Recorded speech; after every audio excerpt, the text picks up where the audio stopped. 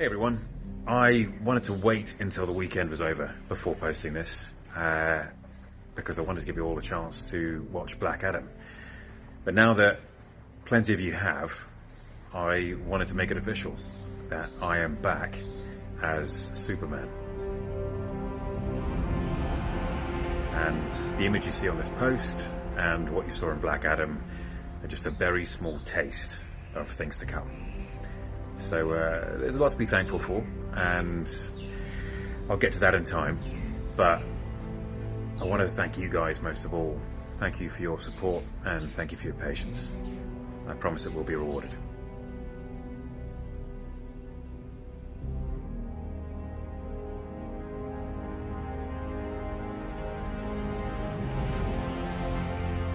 Well, hello everyone, Rob here. I'm joined by the wonderful Alan. We're recording this in a slightly unusual setting. I'm parked on the side of the road, getting ready for a 2-hour business trip out to Waterford, where Alan's from. The best part of the country.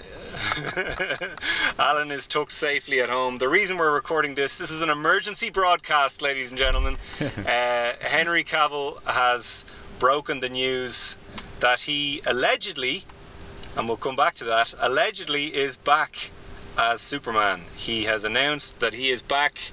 He has posted a video, a picture of himself wearing the Superman suit. Spit curl and slightly all. different. Spit curl and all, slightly different than what we're used to seeing. Very, very slightly different. So we just said we'd do a quick reaction piece to it to tag on to our Superman Returns episode that you're about to hear shortly. So Alan, what were your thoughts on this? I was surprisingly happy with it, to be honest. I like Henry Cavill. I know we're not the biggest fans of the Snyderverse, and that's, goes without saying, and, we're understating it there, but we both like Henry. I like Henry. I like the passion that he brings to the role. I think he looks the part. I don't think he's been serviced well with scripts and stories and stuff to date, and I think for him to come back, I don't think it's going to be the big triumph that the Snyder fans think it's going to be. I think Henry Cavill is coming back with some kind of a view on the way that he wants this character to go finally, and I don't think he's coming back to do more of the same. What do you think? Yeah. I was thinking about this, right? So if you have a new house and you move into the house and there's no toilet in the house, and someone comes rushing into the room and says, "Don't worry everybody, we've got the world famous plumber is coming over to sort out the toilet situation," and then someone says, "Well, yeah, but does he have a toilet?" And you're like, "Well, I don't know about that, but he's a great plumber." That's kind of my reaction is, yeah, Henry Cavill definitely looks the part. I've never been super duper enamored with his actual performances. I think he's quite good. I think he's really good in other stuff. I think he was amazing in Mission Impossible, Fallout. We count Monte Cristo. None of his performances, count Monte Cristo, that's a deep dive. None of his performances have really blown me away as Superman, but as you said, that could just be the material. I very strongly believe that Henry Cavill himself possibly wasn't delighted about the direction those films went. I think he would have loved to have had a solo sequel, and maybe they're finally going in that direction. My main concern is not who's playing Superman, it's who's writing the movie and who's directing the movie. Yeah. And but I haven't seen... Go on. Is there even a movie? Is there even a movie? That's the other thing. We're only taking Henry Cavill's word for it that he's actually back as Superman. This could all be a weird power play type thing where he's forcing Warner Brothers' hand. See, I don't think that's it. But is it just going to be more kind of Black Adam cameos going forward? This is the other thing. That's what I'm concerned about. That he's back. We're not going to have any more headless Superman like we had in Shazam. But are we actually getting a Superman 2? Are we getting a Man of Steel 2? Are we getting another version of the Man of Steel? What are we getting here? What is the actual announcement? And he said there's more announcements to come. There's more to come as the weeks and months follow and stuff. But I would love to see a Man of Steel 2. But I don't want to see a sequel to Man of Steel. I'd like to see just another version of Henry Cavill's Superman, another Superman. Yeah, I would take the approach of, if anyone remembers, this probably isn't the best example, but the Edward Norton Incredible Hulk movie, where you kind of go into it and the broad strokes are roughly the same as the Eric Bana one, but it's fundamentally a different movie and a different universe. Yeah. And you're not punished if you approach it as a sequel, but you're also not punished if you approach it as a brand new thing. And I'd really like to see that. But my main concern at the moment is, and I say this as someone who has not actually seen Black Adam yet, but anyone I know who is a big fan of DC on film, who has seen Black Adam, the more forgiving of those people, for example, Zach Moore, I listened to his Patreon exclusive review of it this morning, they've all said the same thing, and that's, it's okay, it's fine, it's not great, it's generic, it's derivative, it's like a bunch of movies you've already seen, and that's not even taking into account the actual kind of critic, the critical response to it, which has been fairly negative, it's fair to say. It seems like DC have finally caught on to following the MCU formula now that everybody's fed up with the MCU formula. Yeah, there's a bit of that to it, all right. Yeah, except we're all jaded with that, Yeah, it's like Mark Kermode, who gave it a scathing review. He was like, "There's nothing wrong with superhero movies. I love superhero movies, but I don't like superhero movies where I don't care about what's going on." Yeah. And that really hit home for me, because there's quite a few of them now where I'm just like, yeah, this is all fine, but I just don't really care about any of these characters. And it sounds like that's what Black Adam is, and I would hate to think that we finally have a Superman movie in production and it's just going to be, well, who cares? I'm kind of hoping, look, if Warner Brothers Discovery are determined to release the Ezra Miller Flash film, which it seems that they are determined to do, that we get the hard reset, the Flashpoint reset, and that we basically get a brand new Superman movie, a brand new iteration of Superman still starring Henry Cavill. Because if it is Man of Steel 2, are we getting Amy Adams back? Are we getting Lawrence Fishburne back? People who clearly just don't want to do those roles anymore and who are jaded and tired of those roles. Are we getting them back? I don't think we need to be forcing these people into these films. I think a hard reset is what's needed. If Henry's back, that's great. I would say, if I was to guess as to what might happen next, I would say they will do a Thor Ragnarok type Superman movie where he goes off to a different planet. And there's plenty of stories you could adapt to do that. The recent Warworld saga, like Mongol. I'd say Mongol or something like some kind of space-based adventure where Superman is away from Metropolis and away from all those problems that we can deal with in another film, and that way you can get away somehow without having Lois and Perry White, and maybe Diane Lane will come back. I don't know. It's just, there's a lot of stuff in the air for me at the moment, and until I hear who the writer and the director is, I'm kind of cautiously optimistic. That's the nicest thing I could say. Absolutely, yeah, I agree. Look, we'll just have to stay tuned and see what's coming before we wrap up and this segment and launch into our Superman Returns episode. Just wanted to highlight the fact that we lost Leslie Jordan this week, who listeners would know from Lois and Clark. He played two great roles in Lois and Clark. First in season 1 in what was the name of that episode? Look, I'm Looking Through You, I think. Yes, I think that's it. Yeah, that's the lesser of the two. I can't remember the name of the character off the top of my head, but he basically played a chap who invented an invisibility suit in one of the earliest episodes, and it was a nice, charming little episode. Jim Beaver played the bad guy in it, and and then obviously Resplendent Man in season 3. Yes, 2? No, that's season 2, baby. That was one of my favorites as a kid. Resplendent Man. He becomes this. There's a lightning strike or something, and he gains Superman's powers. And he becomes this like for-profit superhero with this really shitty infomercial, and he charges money when he saves people. Is he kind of like Booster Gold a little bit? Yeah, actually, that's not a bad comparison. I think he even does product endorsements. I think he does. He has all the patches. Remember, he has all the oil patches and stuff. He looks like that guy in Mystery Men. Do you remember Mystery Men from the 90s? And he had all the Pepsi and stuff. Captain Amazing, yeah.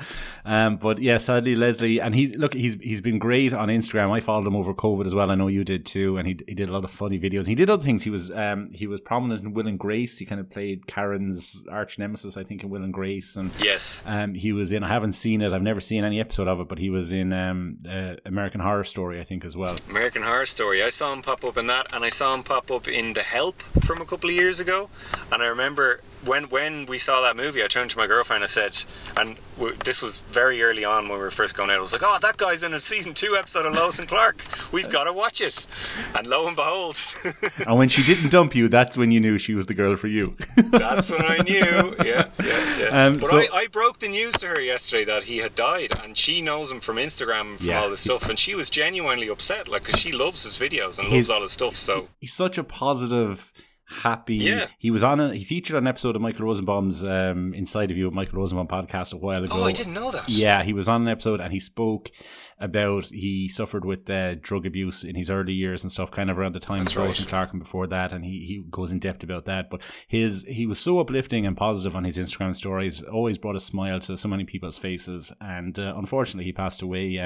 It looks like the early reports are that he crashed his car after suffering some kind of a medical condition, maybe a heart attack or something like that. So unfortunately we lost Leslie Jordan, and I just wanted to highlight that before we move on. So very, very good, very well said. Saying that, will we jump straight into Superman Returns with our good friend Matt? Let's do it. You can expect better sound quality from me and rousing discussion, some hot takes. Matt said something really, really powerful about this movie, and it was I think it's one of the strongest the strongest reactions we've ever had to anything we've discussed on this show so far. So definitely check that out and let us know what you thought. Absolutely, and we have some great episodes coming up before the end of the year as well, including our Christmas specials. So enjoy, guys, and we'll see you on the other side. We talk Superman, and we know what's happening.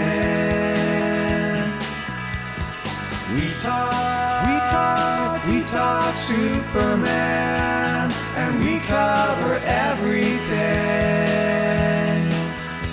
Hi Superfans, welcome back to All-Star Superfan, the podcast that explores the full 80-plus year legacy of the Man of Steel throughout all of the various mediums. As always, I'm Alan Burke, and joining me again is the Metropolis Cape Crusader himself, Mr. Robert O'Connor. Wrong! I can't wait to get into this film, but first we're going to introduce our guest. We'll give out our socials later on. We'll introduce our guest first. Matt, welcome back to All-Star Superfan. Hey, I'm always around, It's great to have you back, man. Good to see you. Good to see you guys too. I'm so excited to when you talked about like, well, we might do a Superman Returns thing. That was the one that I was like, oh, me. I've talked about this movie on Zach's podcast before, like 2 years ago this month, I think, like, which is weird. And now I'm never tired of talking about this movie, to the point where I didn't even have to watch it all the way through, which is not me like not preparing for your movie, but it's just one of those movies that just like is like embedded a person in your life, like I know it so well. So very excited. Thank you guys for having me. Yeah, and it's great to have you back to talk about something that's not Lois and Clark related. I'm looking forward to have a chat with you again about something that's completely different. Rob, you were at Dublin City Comic Con today. I was. I had a little stroll around. I met a guy cosplaying as Jor-El, which was amazing. There was a couple of Supermans there. A few little kind of indie creators doing Superman artwork and stuff like that. I met Brian Azzarello, for anyone who might have read Superman for Tomorrow, which is one of Henry Cavill's, I think, favorite pieces of Superman comic book creations. So that was pretty exciting. Peter Weller was there. Alan, you met Peter Weller, I think, yesterday. Is that right? Yeah, I couldn't go today. I had to go yesterday, which I generally hate going on the Saturday, because the Saturday is just chaos. It's just like queues and loads of people and stuff. And I generally find that the Sunday is a bit more relaxed, a little bit more family friendly. And I'm not kind of one of those guys who rocks in at like 10 a.m. or 11 a.m. and then stays all day. I kind of go in, go around, like you said, see the independents, kind of catch up with some of the local traders. And if there's any guests I want to see. So I met Peter Weller yesterday, RoboCop himself. And I was kind of apprehensive about it, because everybody was like, just so you know, Peter Weller's a bit of a dick. And I met him, and he could not have been nicer. And my streak of just meeting really nice people at Comic-Con continues. I thought this might... Your streak of paying really nice people. Yeah, you're paying really nice people to be nice to me. But no, met Peter Weller. He was a gent. Got a photo with him, got him to sign a print I have here beside me. I actually picked up from... we were talking off mic about...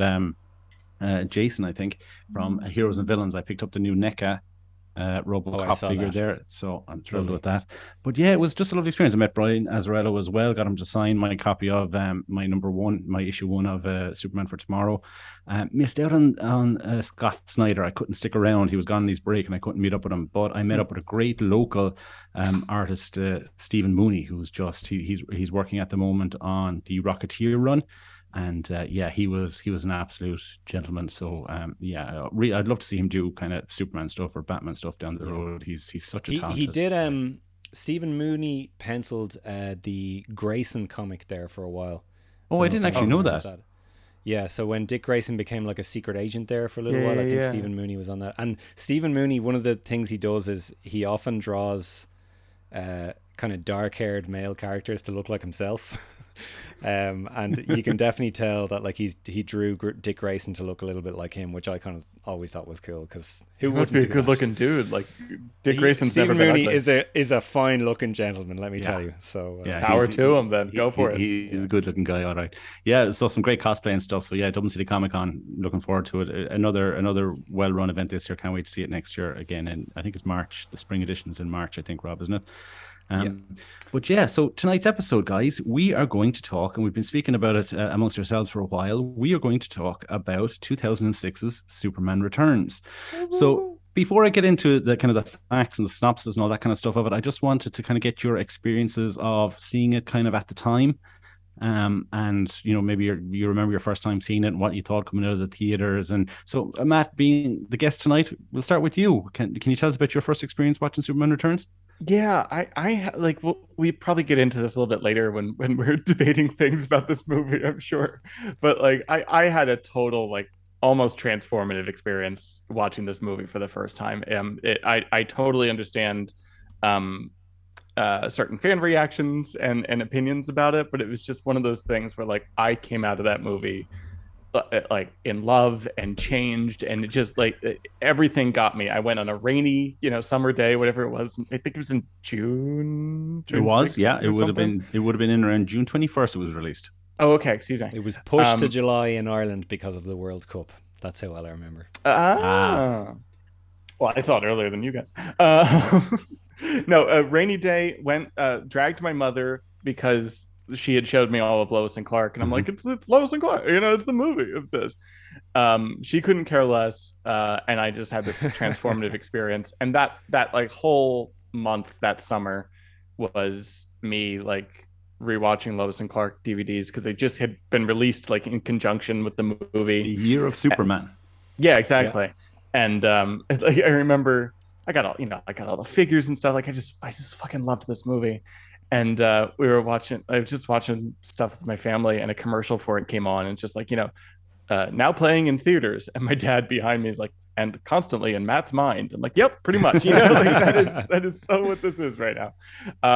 So yeah, and it's always stayed with me. But yeah, sorry, I rambled, but that was my first time. I love this movie. I really can't wait to get into that with you and kind of talk more about that experience. And like, I was expecting you to kind of say, oh, I really enjoyed it, more so than a lot of people did at the time.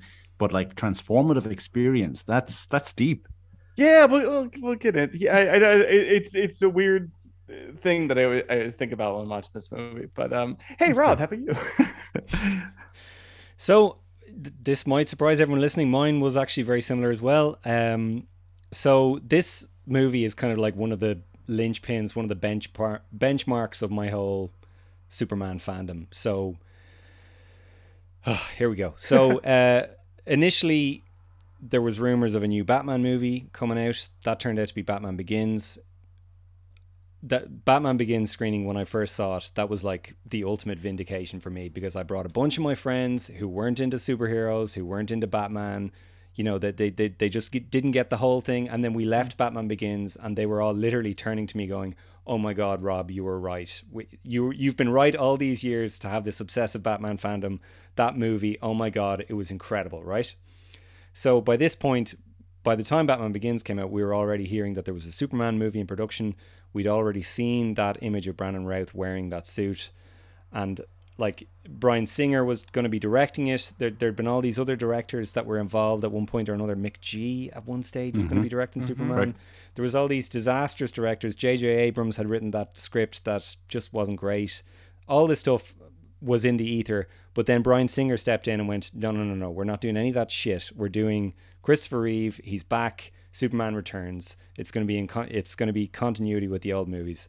Great, right? So I was there thinking, oh my God, Superman Returns is going to do for Superman what Batman Begins did for Batman.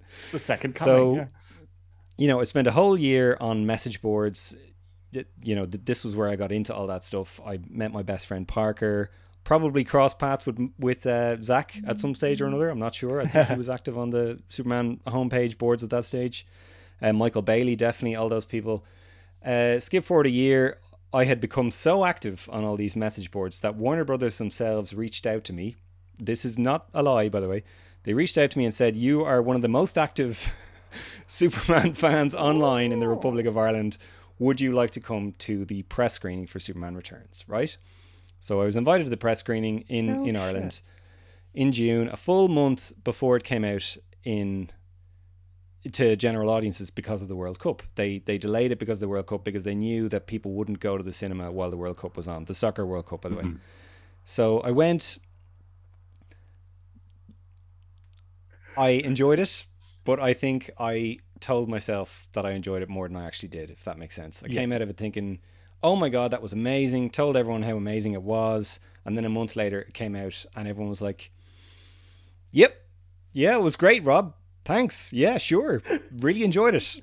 As opposed to the previous year when Batman Begins came out and everyone was like, oh my God, incredible, amazing. Yeah. And the exact same thing happened when Man of Steel came out. And that's before we get in, that's the ultimate litmus test of any movie is show a bunch of non-crazy fanboy people, show them the movie and see what their reaction is. And that's what their reaction was to this movie. Agreed. Go ahead, Alan. My experience is a lot less dramatic, I think, than everybody else's. I was excited. In 2006, I was in the police academy here, the Garda College here in Ireland. And I remember being really excited that I had followed Smallville for a couple of years. And it dealt with Clark when he was in high school, and it had dealt with him kind of going off to college, and I had done that. And then I was excited that I was kind of leaving, starting the phase of my life of actually going out and starting the job after training for 2 years.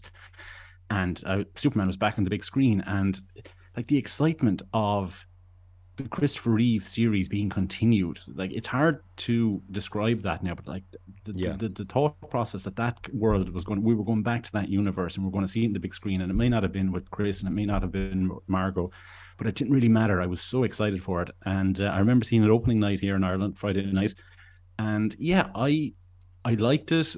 I was underwhelmed by it. I was seriously underwhelmed by it, and we'll go through it as we go through the film itself. But I have to say, I was underwhelmed by it. But over the years, the more I've returned to it, the most recent I've watched it was today, and I hadn't seen it. I don't think I'd seen Superman Returns in 10 years, maybe 8 years at the very least.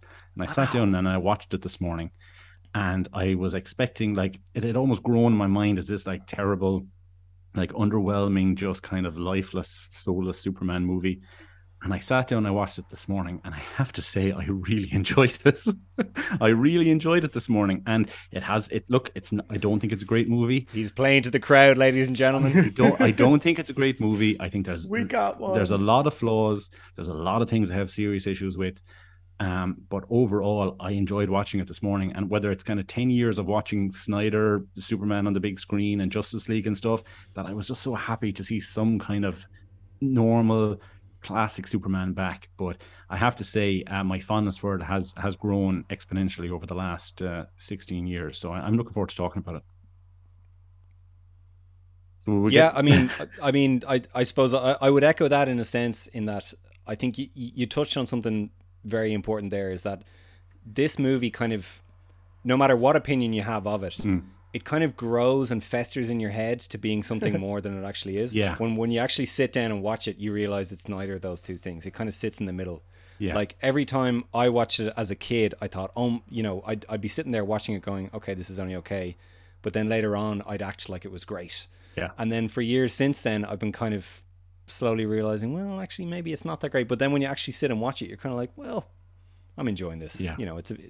And as you're both wrong. Great, perfect Superman film. I don't know. Yeah. Well, look, we'll get into some of the facts before we dive into it. So Superman Returns was released on June 21st, 2006. It was directed by Bryan Singer and written by Michael Dougherty and Dan Harris. As far as I can remember, guys, those two writers were very young at the time, weren't they? Weren't they into like their early 20s, or am I imagining that?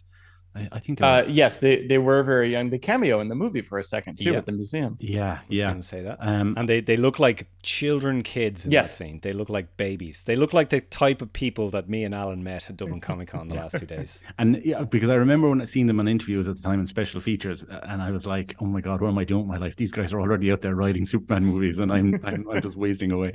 And the music was by John Ottman. The runtime, incredible. I would have to say, and John Ottman, and we'll get into that as we go on. I think he did an amazing job, to be fair. I will get into John Ottman before this episode is done. Make no mistake. Yeah, absolutely. The runtime, 154 minutes, arguably too long, guys. I don't know if you feel every single one of those minutes, Alan. It's a very long movie, and there are points, and this is something that I remember from a lot of my other times watching it, is that there are points where I'm like, this movie's nearly over. And then you pause it, and there's 45 minutes left, and you still got to shoot the kryptonite rocket and the island. Exactly. Yep. The budget was $223 million. The profit was 391. So now, an important. Let's talk about that budget, though. Yeah. Okay. Correct, go ahead, Matt. Take it away. The problem with that budget too is it didn't producing this movie didn't necessarily cost that, but they rolled all of the development costs for it. At least Superman Flyby, which was the JJ script. McGee movie. I think Superman Lives was okay. Then tied into this as well. Then part of 30 of that is Tim Burton's pay or play deal that he got paid $30 million to develop a movie that didn't happen that year. So like it's skewed, and they had that against it. So when people were like, "Well, it didn't make money," I'm like, the movie itself did. Like it had this burden on its back, basically. And it's important to say this actually made more money at the box office than Batman Begins did, which everybody heralds as this huge hit. And whereas this made more money, it's just that because of all the Superman Lives, the Superman Flyby, the failed development hell Superman movies from the 90s, this had to carry the burden of all of those, right? And then be this huge smash hit. And because it wasn't, everybody blames it for traditional Superman doesn't work at the box office or whatever. Why didn't executives and people like that at the time take that into account? Because I read interviews, the kind of 2007, 2008, 2019, it didn't perform as well as they had hoped, but everybody's singing the praises of Batman Begins. So if it in fact made more money, would it not have been the case that executives would have gone, well, look, we didn't make as much as we would have liked, but there were unforeseen costs in the fact that we rolled in all the other projects into this. And we're all set up, so let's just roll right into a second one. That everybody wants to do. Yeah, I don't understand that. I remember the reception being more, critically more lukewarm than Batman Begins, but there were people like me, of critics, that were just like, "This is a fucking art film. Like, this is incredible." So it's not like it was just like. It wasn't Cats, like it wasn't just completely panned, and everyone wanted to forget about it. It had its fans from the get. Yeah. It got 76 or 77% on Rotten Tomatoes, which is like not bad. Find me a Zack Snyder movie that has that, like Man of Steel got like 50 or something, like arguably 40 too much, but. And I don't know, I don't know if you guys feel differently, but. Like, I remember, like I said earlier, I was in the police academy. I'm just going to call it the police academy because most people don't know what the Garda College is. Excuse me. But I remember sitting in the rec room, and they had a big TV on the wall, and the trailer was on. And I was like, oh my God, it's the new Superman trailer. Everybody shut up. And there was like 200 people in there, and nobody gave a shit. And that's fair enough. But even going to see it, after I left, I didn't notice really any kind of chatter about it. There was nobody kind of saying, oh, you have to go see the new Superman movie. I was like, does anybody else know that there's a Superman movie in the cinema right now that nobody's talking about? Like, guys, people my age that I knew and that I hung out with and stuff that I thought would be into this. There seemed to be a very lukewarm reaction from audiences in general, I thought. I had that same feeling over here too, where like it was doing all the things a DC movie does, where like, he's on chips bags and whatever, Diet Dr. Pepper or whatever the fuck, and the toys are everywhere, but no one's talking about it. No one I didn't have that thing where like people are like, wow, so Superman, like that was a pretty good movie or whatever, which totally happened after Batman Begins and then was just like compounded after Dark Knight, Yeah. where suddenly everyone's really like interested in Batman Year One. You're like, but no, you're not, like stop. I completely agree. I think one of the many fatal flaws of this movie, because there is more than one, but I think they marketed it to be like a Star Wars type thing where they kind of went, Superman, right? Here he is again. And they sort of did that legacy marketing thing where they assumed that people knew those old movies like the back of their hand, the way people know Star Wars, the old Star Wars, like the back of their hand. And they kind of thought, oh, well, people will surely flock to see Superman again, right? When in fact, a lot of people actually aren't as familiar with the Donner movies as we might be. Like, not everyone is as much of a fan of Superman the movie as Bryan Singer or Rob O'Connor or Alan Burke is. Yeah. And they assume, this movie assumes that you know everything about the Fortress of Solitude, when that isn't necessarily the case. It's not Star Wars. Like, Star Wars was a cultural leviathan that changed cinema forever. Superman the movie was a really popular movie from the 70s. They're not the same thing, I would argue. Right.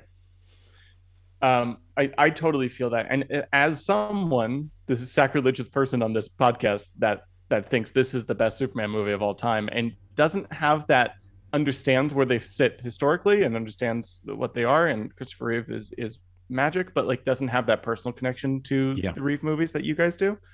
So this, like, that whole side of it was interesting to me, and I was like looking forward to seeing how they kind of did like the rolling timeline of it and blah blah blah. But really, like, that side of the marketing wasn't that interesting to me. It was the idea of like, this character that I'm love. I've now seen two versions of this character myself that I love, and it's Smallville and Lois and Clark, and I want to see what they do here. And you're talking about like, people have to, they banked on people knowing those Superman movies like the back of their hand, and they did a little bit, but they pull punches in this movie where they don't get into the specifics of what happened before. But like, I showed this to my fiance a couple years ago, and all of her questions were totally valid, and I'm like, well, it kind of, like that was always my, well, don't even worry about it. My answer to everything. Like, so Lex has been in the Fortress before.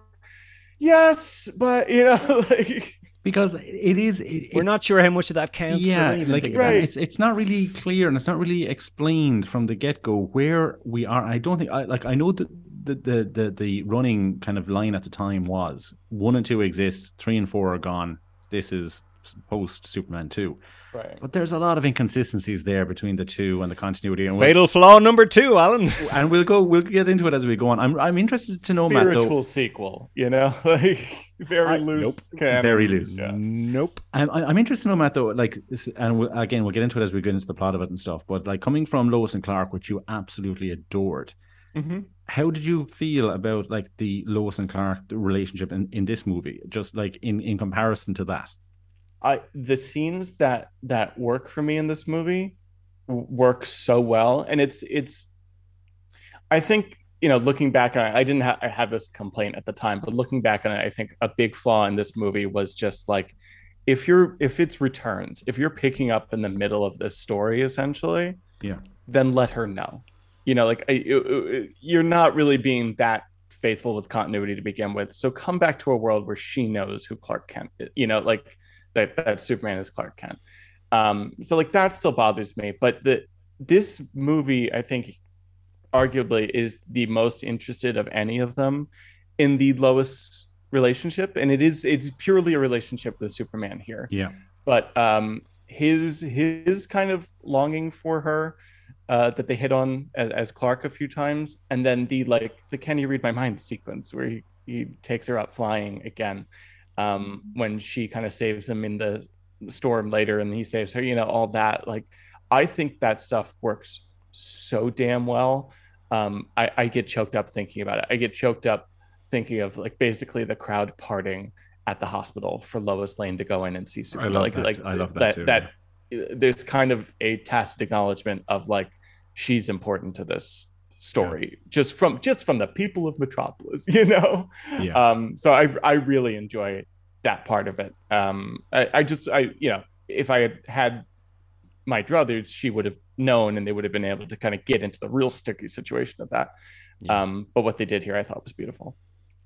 I would actually echo all of that. I completely agree. Watching it today, every time there was a Daily Planet sequence where it was like Clark and Lois and Jimmy and Richard White and everything, I was like, oh wow, this is the movie I want to watch. Yeah. Totally. Like, can this be the whole movie? Yep. Like, and then we'd skip back to some boring, plot-driven scene of like there's some long tracking shot of Lex Luthor throwing Kevin a crystal Spacey in with trains and like all that stuff. I could take or leave, but all the Daily Planet stuff where it's Clark and Brandon Routh, like every time I watch this, I actually forget how good he really is as Clark Kent. Yeah. Like he is possibly the most convincing ever Clark Kent, where you're like, oh yeah, no one would ever realize that guy's Superman. Yeah. And in the Christopher Reeve movies, it's kind of a cartoon, and in the Dean Cain show, obviously it doesn't make any sense. there's no real But difference. here you're kind of like, oh yeah, like this goofy, weird idiot. Like no one would ever think he's Superman. because the portrayal isn't exactly like Reeves' portrayal, in that No. he's not this, like you said, he's not this cartoonish kind of goofball. He's just this kind of insecure, geeky guy who doesn't. Sweetheart, like he's Yeah. just the sweetest guy. And that's a great point, Rob. We'll get into the cast now, but like that's a great point, Rob. That it's he probably is the most realistic version of the Clark Kent disguise. That's been put to screen. Now, I love what Christopher Reeve did. I love that version of Clark, but you actually feel like he doesn't exist. That Clark isn't real. Whereas you kind of feel like this Clark is real. Like even in little private moments, like there's that little scene where he goes into the closet to put in his suitcase, which we never really know, is that his suit in there or what's in there. I think there was a scene. Yeah, we never come back to that. Yeah. No. Of a point I want to make about that. But He goes in, he gets a little start from, he sees a cardboard cutout of Perry and he gets a little fright, like, and that's genuinely, like, he's not doing that for anybody. There's nobody there, little things like that. So yeah, Brandon Routh, Clark Kent, Superman, Kate Bosworth, Lois Lane. Now, I think that Kate Bosworth is a huge issue with the movie. I think she was terribly miscast. I think she was too young. I think her performance is really wooden throughout. I just don't think she fits in it at all. I know she was recommended by Kevin Spacey to Bryan Singer. He had worked with her on another movie the year before, 2 years before, where she played Sandra Dee. Beyond the Sea, I believe. Beyond the Sea. And did that come out before this? Yeah, it came out in 2004, 2005, I think. Okay. What do you guys think about Kate Bosworth's Lois Lane? Matt, do you want to take it first? I like her very much. I think she was cast mostly for aesthetics because she looks like she's straight out of like a Siegel and Schuster Superman story from 30s and 40s. Like she just so fits that when she's, especially like later on, she's in the evening dress, and I'm just like, that's every woman they ever drew in those early action comics. She's very young in this movie, but I think she plays an adult convincingly to me. There's one scene where I'm like, she's a little, it almost feels like it's early in production. It's her in the office talking to Perry, and I'm like, there's something off here.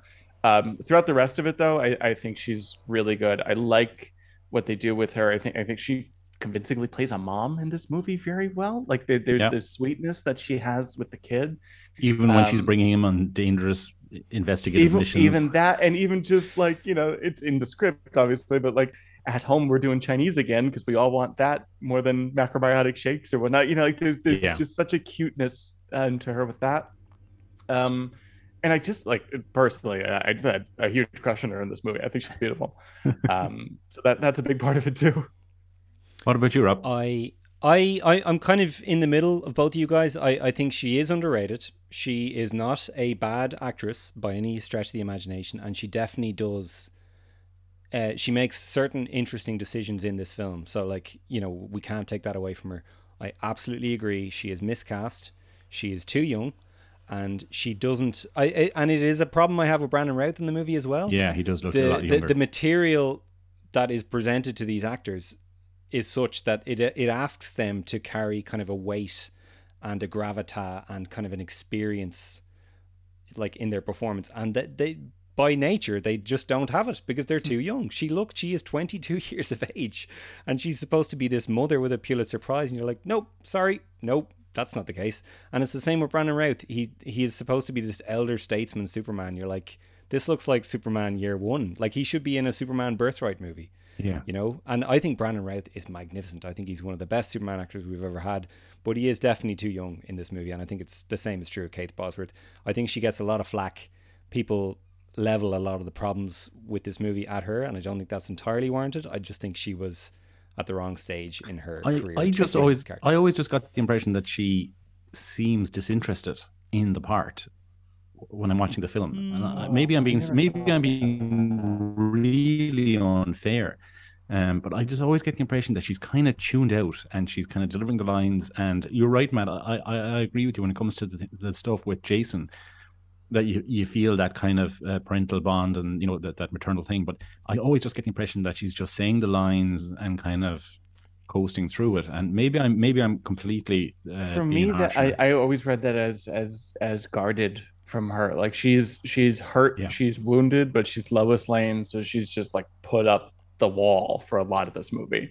And later on, when it falls and, like, you know, shit's happening, then I think that all goes away, and she's very like raw and there in those moments. So I always just read that as a Lois Lane movie. I think it's so interesting. I think a lot of it too, and I don't mean to put thoughts into other fans' heads with this or whatever, but like I wonder if it's because she has a baby face, right? Like she's a very young looking person. She was one of those people that just like looked perpetually 25 for like 10 years, you know, because she's 3 or 4 years younger than Terry Hatcher was at the start of Lois and Clark here. That's true. So it's just like, you know, like there's not, I don't know, like at 22 I would not have been able to convincingly play an adult nearly as well as she does in this movie. You know, like I wonder if there's part of that there. The only thing I think you mentioned that there's a scene in the Daily Planet when she's talking to Perry, and it seems a little bit off. If we're talking about the same scene, there's a scene where Perry's like, "Oh, Lois, I need you to do that." I'm trying not to do Lane Smith. I'm trying to do Frank. Just do Lane Smith, and everybody knows what you're doing. It's Perry. Lois, yeah, it's a very reserved Perry. Jimmy. No. Frank Langella calls her into the office and is like, "Lois, I need you to do the Superman story." And she goes, "But Chief, I don't wanna." And it's like something out of Saved by the Bell. She just looks like a teenager. And I'm like, ooh, this is not a Pulitzer Prize winner. For me, it's the other scene. It's when she hands him the Superman Returns story. And she's it just feels weird getting a Pulitzer Prize for an article that says the world doesn't need Superman. When clearly, according to this paper, they do. You know, and there's something about that never quite hit for me. All the emotional stuff that totally. But the logistics of it, I can completely understand. You want to have 3 or 4 Superman movies. They're going to take 2 or 3 years to get them out. You cast a couple who are 22, 23. You want these people to stay hot. That's very important. We all do. Fatal flaw number 3. And I don't want to turn around and say that like Margot Kidder is some kind of, you know, on a pedestal or anything, because I'm not a big fan of Margot Kidder's performance in those movies. I am. I know you love them. I know you love her in them, Rob. But I never really understood why the Christopher Reeve Superman was madly in love with Margot Kidder's Lois Lane. I can completely see why Tom Welling is in love with Erica Durance. I can completely see why Dean Cain is in love with Terry Hatcher. It's not just because of their, you know, aesthetic beauties or whatever, but like personality wise and character wise, I never really got that from Margot. But maybe I'm just harsh on Margot as well. So yes, you are. But I would say that the third fatal flaw, I've mentioned 2 fatal flaws. I think the third fatal flaw is this is an extremely interesting, if flawed, but an extremely interesting kind of character study, one-off study of the Superman and Lois Lane characters. And I think as a movie, and we should watch it as that, as a movie directed by a director who had a vision, that is an extremely interesting thing to look at. As the torchbearer of the Superman franchise, designed to create a series of films that will last a generation, this film is disastrous. It's absolutely disastrous. Like as a one-off, you know, character study, it's a 3, maybe a 3.5 star movie. As a Superman franchise reboot designed to, you know, get audiences to pile into the cinema and watch 4 Superman movies, this is an absolutely disastrous film, and I don't know how it got made. Like, where do you take a franchise from here? I completely agree with you. Yeah, okay. I love this movie, but like any version of this sequel that they had talked about over the years, I was like, I can't wait. That sounds great. I don't think anyone else wants to see it. Like truly. No, I'm totally with you. Yeah. And you're totally right where it does not do the like reinvention thing that Batman Begins does, or not to keep going back to that, but it was obviously kind of the template before, at the time. It happened a year before. And sorry, look, I feel like we're putting Matt on the stand here, and me and Alan are hey, I think I'm trying to be the buffer a little bit, because maybe it's not coming across. Objection. It will. Guys, nobody with a Lois and Clark podcast should think that their opinion matters at all. Like, it's all good. To be honest, I love the fact that you love it, Matt. I really do. Me too. And I have to say that watching it, like I said, watching it this morning, I really appreciate it. And as we go through it a lot, like the stuff that I really, really love about it, we'll talk about, and we'll get to. And Rob, I'm sure you have stuff like I can't wait. And sorry, I should say there are things I absolutely adore about this film, and I can't wait to talk about it. Some of my favorite Superman scenes of all time are in this film. There's that one sequence in this movie. And I can't wait to talk about it. The person, the name that shall not be named. How do we think of Kevin Spacey as Lex Luthor? Which one? Yeah, the guy in the film. Yeah. I said this on Zach's podcast forever ago, but it's I hate Kevin Spacey for always being my favorite thing in a movie that he's in. He doesn't make it awkward, all right? He was a very talented. I'm talking about him like he's dead, but just his career died. He's a very talented actor. I like what he does a lot here. I think he does the thing I like about villains, movie villains in particular, where it's just like, they are fun as hell to watch, and when they want to, they can turn on a dime and be scary. Like, I always think of people would say like Darth Vader's the greatest movie villain of all time. For me, it's Captain Barbossa from the first Pirates movie, where it's just like, he is a bastard and you love him. Like, you are sad when he dies at the end, like, obviously it had to happen. And like that is totally what this Lex is for me, where I'm just like, he's going to get off that island in that sequel that no one else will watch but me. And he's going to figure out something else, and he'll just keep going. Like, I like him a lot in this. Fuck Kevin Spacey, just to be clear. What about you, Rob? I will reiterate fuck Kevin Spacey. And I will also say I do like him a lot in this. I think that a livelier movie, like the old Superman movies, I think something with more of a fresher, kind of more of a frenetic pace might have served him better. I think that some of the comedy beats that he has in this movie don't entirely land, because just the overall tone of the movie is so dour that when he makes a joke, you're kind of like, oh, are we supposed to laugh now? That kind of way. And obviously he's doing the Gene Hackman Lex, which I'm always a fan of, and I think he does it quite well. But to Matt's point, I think the darker moments land better than the kind of comedic moments. And I think the result of that is that a lot of people learned the wrong lessons about Lex Luthor in movies, and they thought, oh, Lex Luthor doesn't work in movies because whereas it's not Lex Luthor's fault, it's the movie's fault. But overall, I've no major objection with Kevin Spacey in this. I have a major objection with Kevin Spacey, but not his role in this movie. Real quick, Alan, I think that's something that I like about this too. There's a dryness to his humor in this that is less. I like Gene Hackman's Lex a lot, but it's a totally different taste from this, and there's a dryness to this that I think is him reacting to the movie, to the tone that he's in. He knows he can't go that big all the time, so he's gonna underplay these comedy bits and not go for that back of the house laugh, but just like, if you're paying attention, what he's saying is very funny. Just quick thing to point out as well, by the way. Sorry to interrupt, Alan. Kevin Spacey was cast as Lex Luthor in Superman Lives. Yeah, well, I think like he was like after 7, he was like, everybody wanted him as he was Lex. Kevin Spacey is a huge Superman fan. He's a huge fan. Really? Absolutely loves Superman. He was a huge fan of the George Reeves show. He narrated that special, Superman Through the Ages documentary that came out during the year of Superman. If you watch, he played around the same time, maybe 2 years after this, 3 years after this. He played a villain in one of the Tim Allen Santa Claus movies. I think, was it the Tim Allen Really? Santa Claus movies? No, it was the Santa Claus movie with Vince Vaughn, I think. One of those. Okay, Fred Claus. Fred Claus. Really? I never saw that. I know the Tim Allen movies Yeah. very well. I don't know So Fred he was Claus in that Fred well, so that Claus. sounds He fun. played a villain in Fred Claus. I'm almost sure that was what it was. And his whole villain, the character that he played, his whole origin story was that he asked Santa Claus for a Superman action figure for Christmas. He didn't get it, and he turned evil.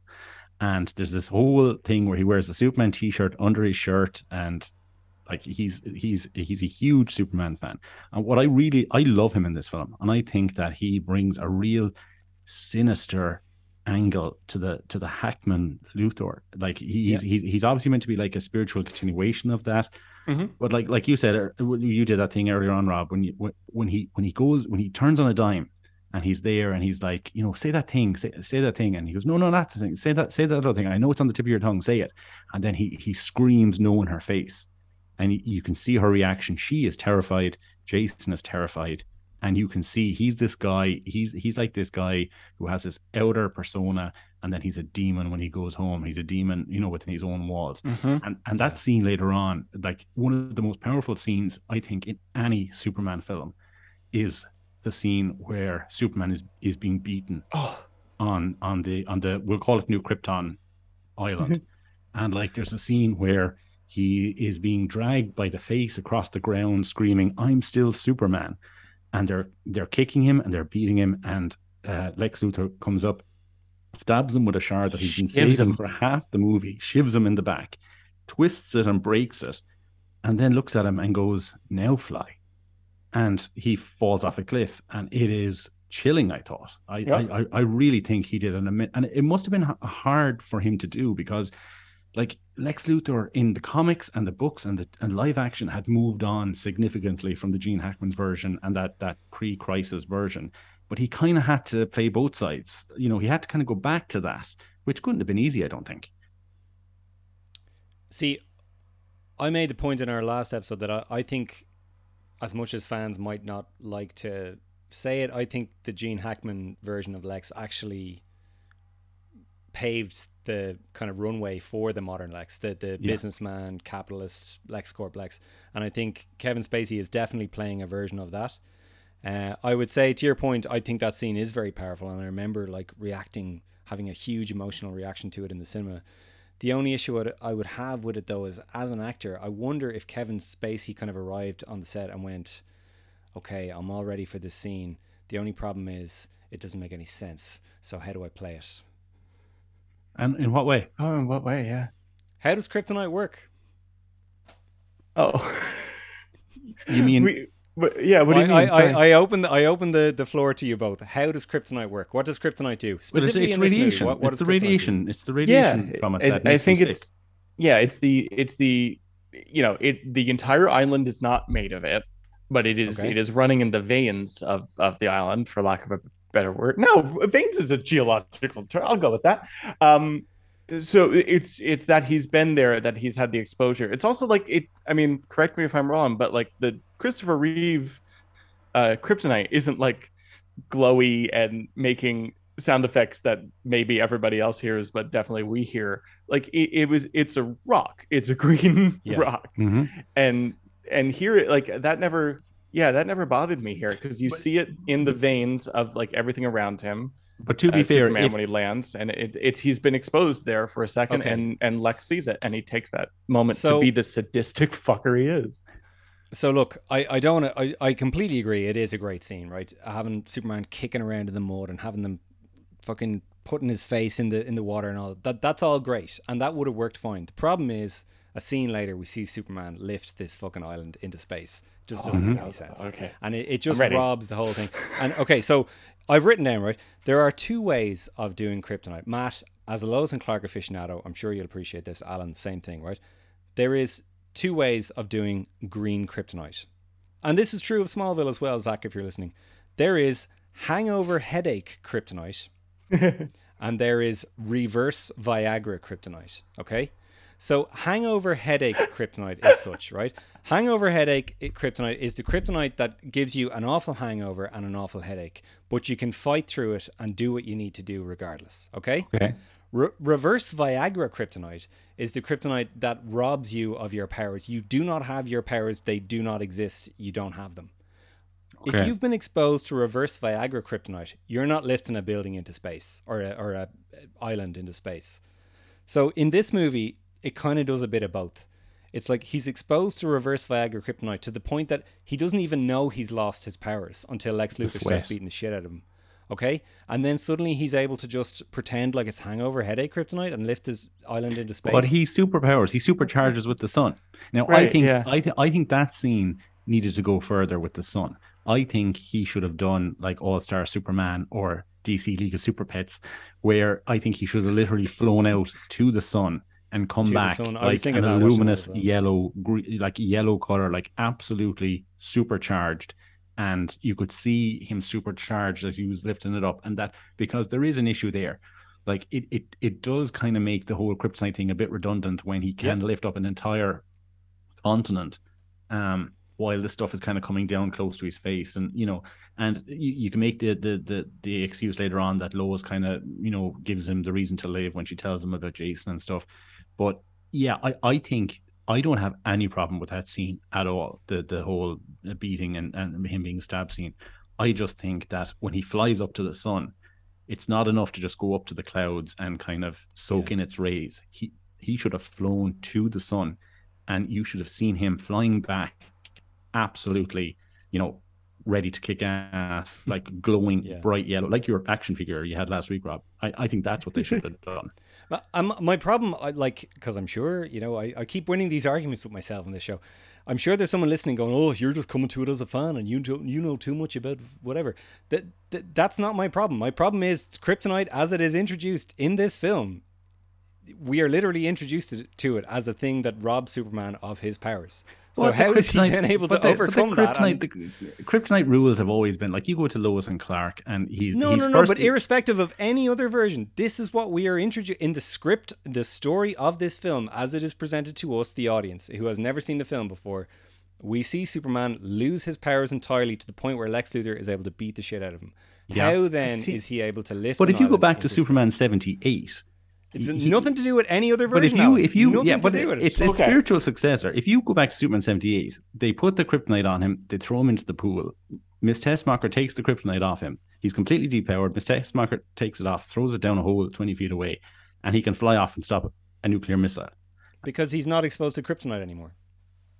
Yeah, but he's not exposed to kryptonite either after Lois removes it in the plane. He still has a bit stuck in his chest. The doctors say it later on. He does. You do see it. Yeah. And we see the kryptonite like protrude from the island. As soon as that appears, he shouldn't be able to fly anymore. See, my thing is, I never thought of it as like like an instant power removal thing. Like I think the way they play it with Jason too, when Lex is holding that like kind of cylinder, you know what I'm talking about, in the boat. And he's looking at Jason react to it, like it's making them sick. Like that has always been kind of my take on it in this movie, where it's like, it's not like your powers are going away. It's like you are instantly nauseous and weak and frail and like like all the COVID symptoms all at once. So it for me that whole.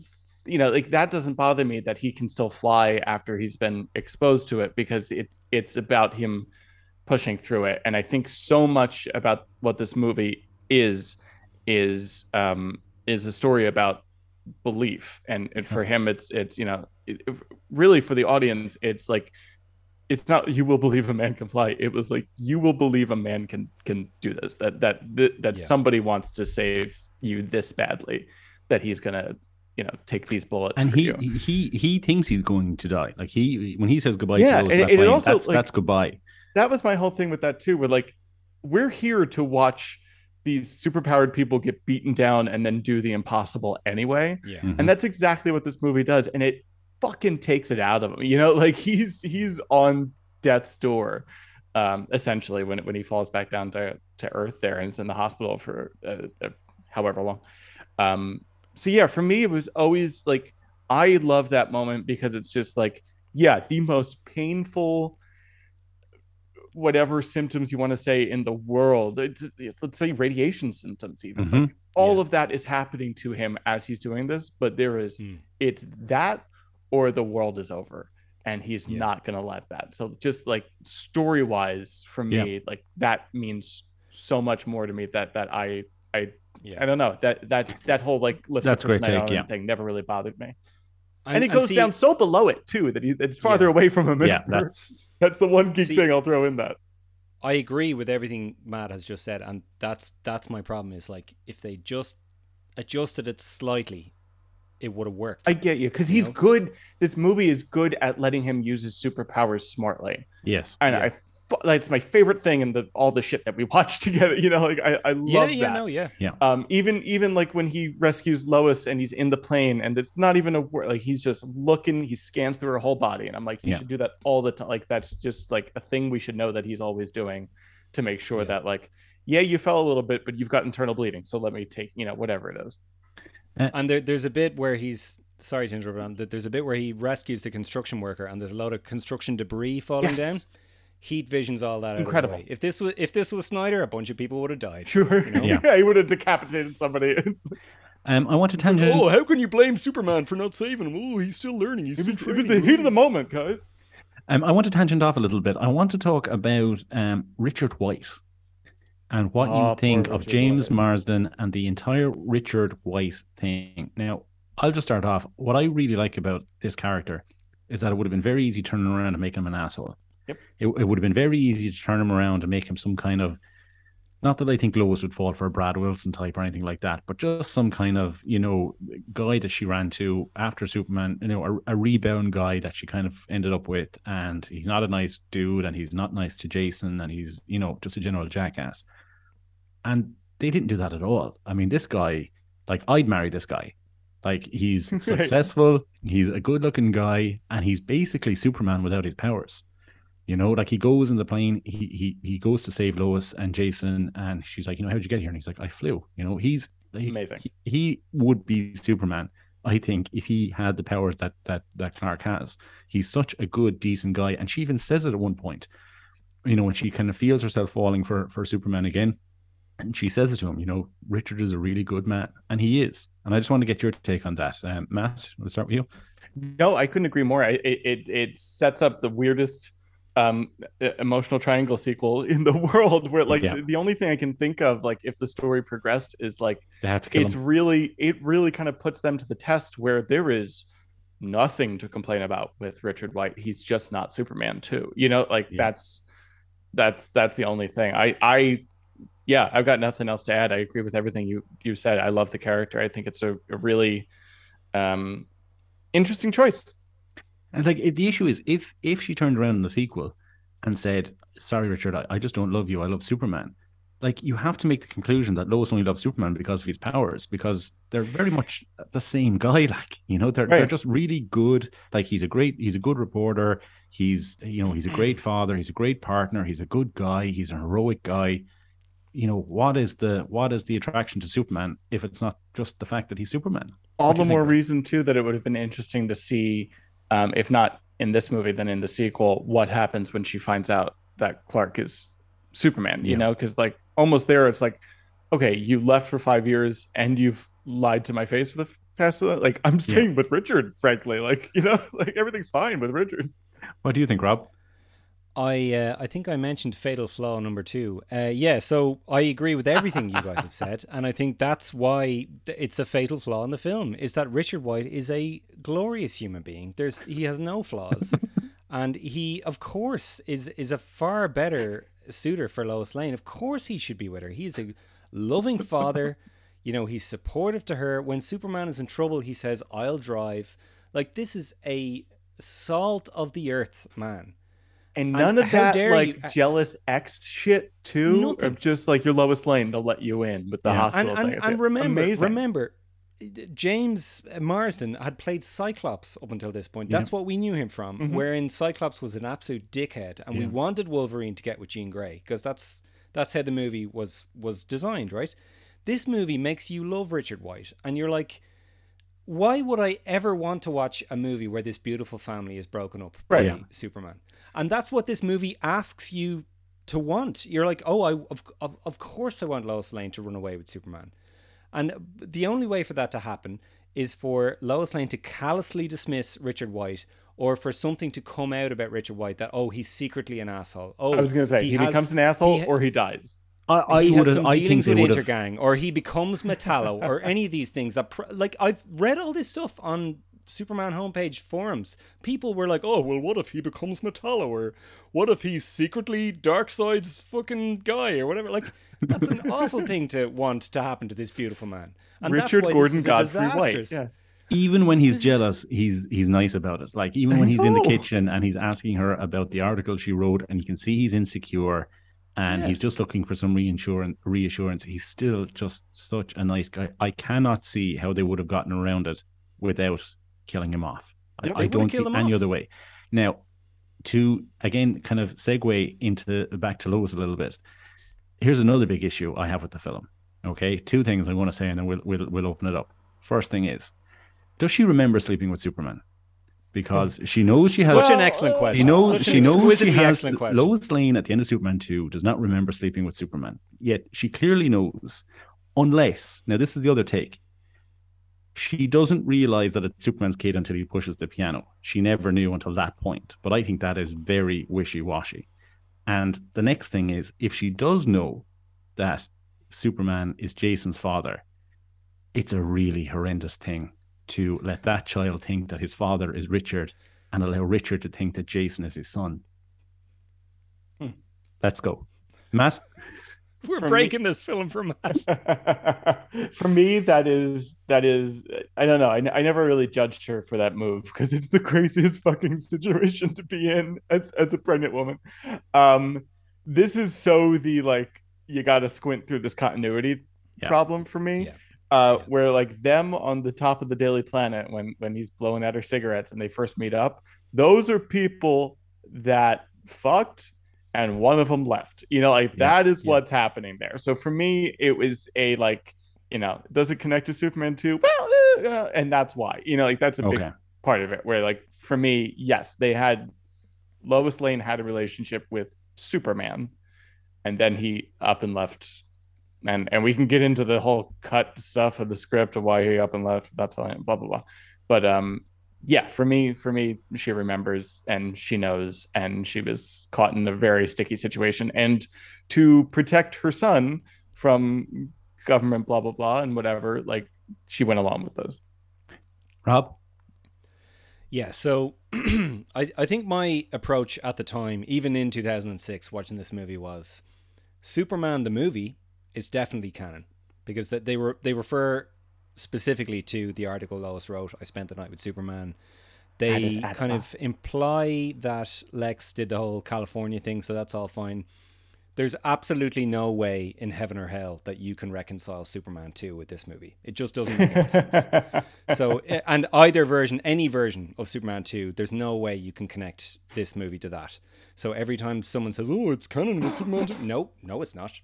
So first of all, you know, this is a little bit of a stretch, but if General Zod invaded Earth, we would have heard about it in this movie.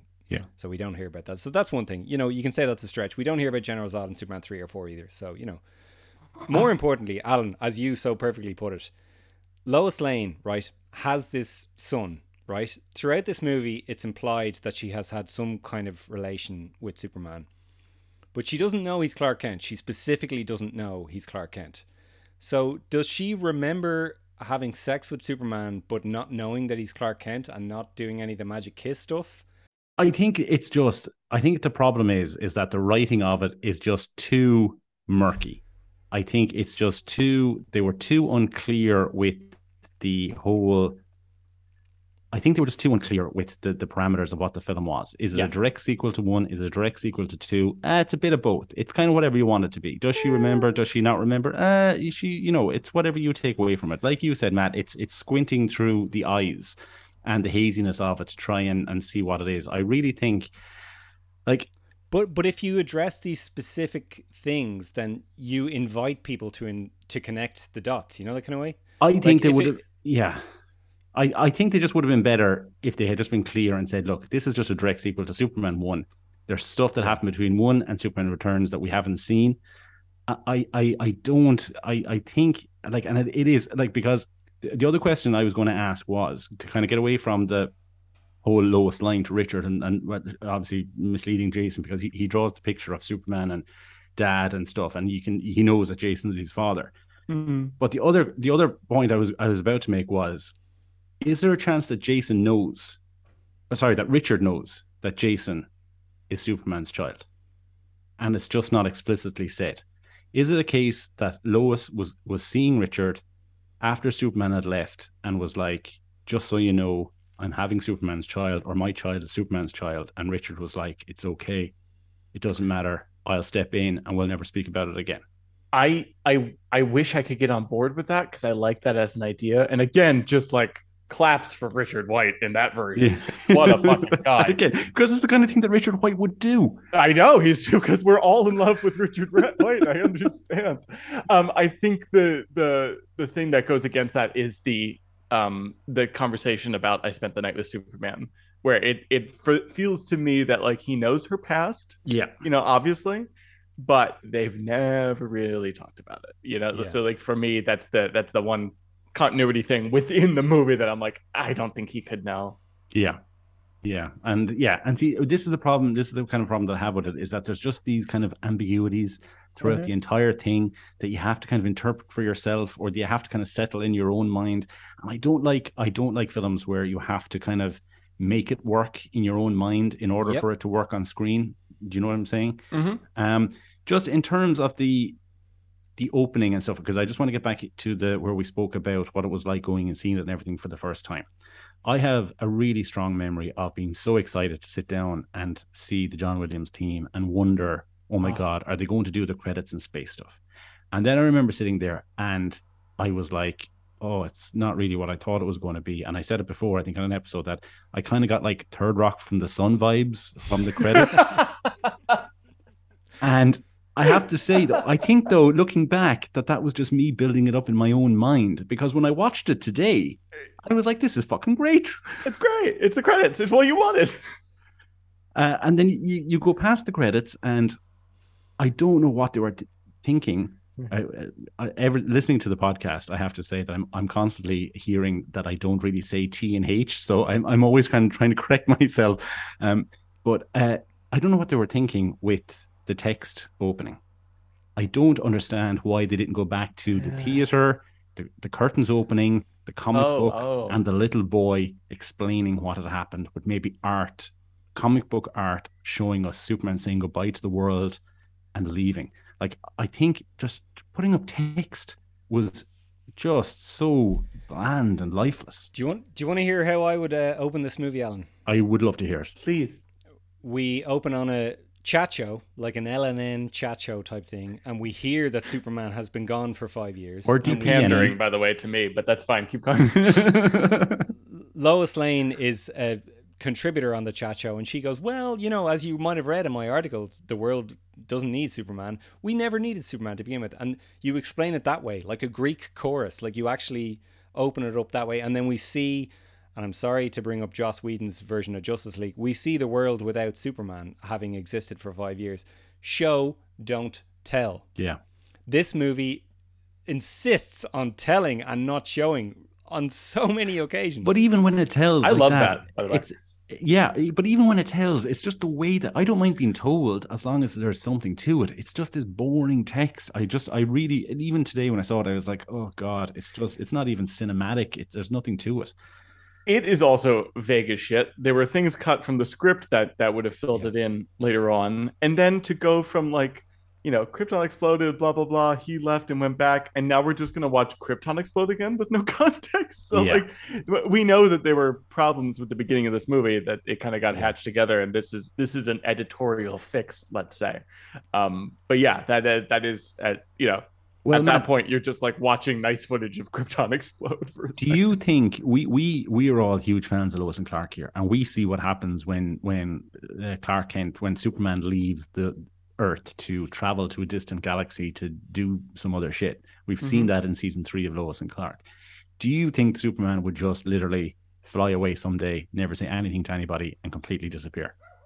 in the script, if I remember correctly, it was he didn't know he was going to be gone that long. It was a trick. Lex had set up astrologists to tell him to go out there, and basically it took too long, or he got trapped in a whatever ship broke, whatever the hell it was. I forget the specifics of it, but like it was never meant to take that long, and it was not something that like he went quickly, which arguably you should probably say goodbye to the woman that you just slept with, but if you like her, but that is, and again, you saying that is admittedly a problem with the movie, the fact that I just told you that and that it's not in the movie at all. But the problem with that version of it, though, Matt, is that reduces the dramatic tension of Superman having to leave at all. Because if he thinks that he's only leaving for a short period, then he doesn't need to say goodbye to Lois. Like the movie that's true is too, sure. But a short while is probably not like 2 weeks. It's probably still going to be months. Would you not think? I don't know. What is your commute to Krypton like, you guys? Because sometimes like it really depends on the day for me. Yeah. See, we're an island nation, Alan. We're used to doing a lot of travel, but your import fees from Krypton must be, oh my god, they're killer. Sorry, ever since Brexit, baby. So so tell me something else. I completely lost my train of thought. I had a question lined up and I've completely forgotten what it was. That's okay. Oh yeah, you got the setup on mic already. Lex Luthor's plot. I feel like that was your. So tell me something. Why do you think we've never gotten to see the restored version with the deleted scenes? Like the deleted scenes have been filmed. I've seen them on the extras and stuff. Why have we not gotten the release? Like I was expecting it a year later, maybe 2 years later, to get like a director's cut. Here's all the Krypton stuff from the start. It's 3.5 hours long, but nobody cares because you're only going to buy this if you're a huge fan of it. Why have we never gotten that? Because not enough people care. I think it's simply the reason we're not getting like good luck to everybody going after the Air cut and the Schumacher cut and whatever other cut, but like nobody is looking for the Singer cut. Yeah, even exactly. You'd call it that, so no. Like Zack Snyder Justice League aside, that was its own particular thing that was big. That always felt like, just like, all right, shut up. We gave it to you. Shut up now. Sorry, guys. But like, that's not a typical deal. The Donner cut was its own thing as well. Like, I just don't think there's really a market to justify even if you've already shot everything, $5 to $10 million that you're gonna have to do to put it together, and then however else to market the thing. Yeah, I've just always wanted to see it. I just thought it would always fill in that whole beginning section there where you can tell that stuff has been cut out. I highly recommend the screenplay, which they did publish and has a lot of that stuff intact still. Oh, great! Yeah, check that out. I'm sure those are available on for used on Amazon or eBay or something like that. But worth your time. Do you include? Go on, Rob. Yeah, I was just going to say, Alan, in your opinion, what do those scenes add to the movie? I just know that they may not have add anything because I only barely remember them, but I want to see them. I know that they exist. Yeah. I just want to see the full. They are out there. Yeah, but they're not. You can see them as extras and stuff. They're not in the film. Okay. You can't sit down and watch a kind of a cut, a linear cut, to see the whole what the vision was meant to be like. And it's just always something that I just presumed at the time because I had seen kind of clips and stills and stuff. And none of that was in the film. I was like, all right, okay, they'll release a director's cut or something in a year's time. I'll get that. I can't wait to get that. And then just nothing ever came. And then the film kind of died away. And I never heard any chatter about it or any talk about it. And I just think it's a shame that there's no kind of version like that. I agree in a sense. I feel like it's like a Nuclear Man 1 thing from Superman 4 where it's like I actually understand why they cut that out. Like it doesn't, like it's visually impressive and it looks cool and those scenes are awesome. They're on YouTube, you can check them out. And I think they didn't come out on the initial DVD, but they have come out on subsequent DVDs, so you can watch all that footage. But like so many things in this movie, it just feels long and drawn out and kind of boring. And like I wish this movie honestly, going back to what I said before, I wish this movie opened in Metropolis and did all the fun stuff that I like about this movie straight away, as opposed to having to wait, 25 minutes for it. Yeah, I really like that idea Eva a Marie lot. Saint, I love Eva Marie Saint. She's a wonderful actress. Yeah. Great Martha Kent.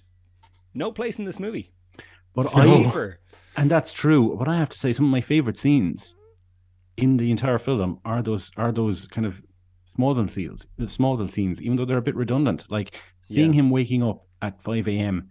It was like the scene in Superman, the movie where Martha wakes up and he's up on the hill. It was kind of that time of the day, and he goes out, and like I know there was more to it, but seeing him remember learning how to run and fly again, it adds nothing to the film as a whole. But like that Memories, I think is the name of the of the piece. I think you're right. Yeah.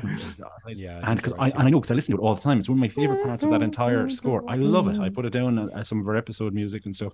And I just think it's beautiful. And there's the scene where he's talking to her. He's flicking through the TV and he can see everything. I don't understand. I love the scene with his mother, where he's flicking through the TV and he's talking. She breaks down about your father alive. I never. Yeah. Oh. You can see Glenn Ford on the mantelpiece. Yeah. Yeah. But then there's no follow-up scene of him like, I've been gone for 5 years. How is the world going to accept me back? How am I going to go back to my old life? What if Lois has moved on? Do I want to go back to being, fake buffoon Clark, the disguised Clark? Is that the life that I want? It just cuts straight from that to Clark's in the elevator walking into the Daily Planet. And I think there was an entire section there just lost. Yeah. They actually did cut that kind of material from the movie, Alan, and it brings me back to, I think we were talking about the shirt rip earlier on. There's a whole kind of like kind of a subtle subplot in this movie where it's like Clark trying to decide, do I actually want to become Superman again, having left and now come back?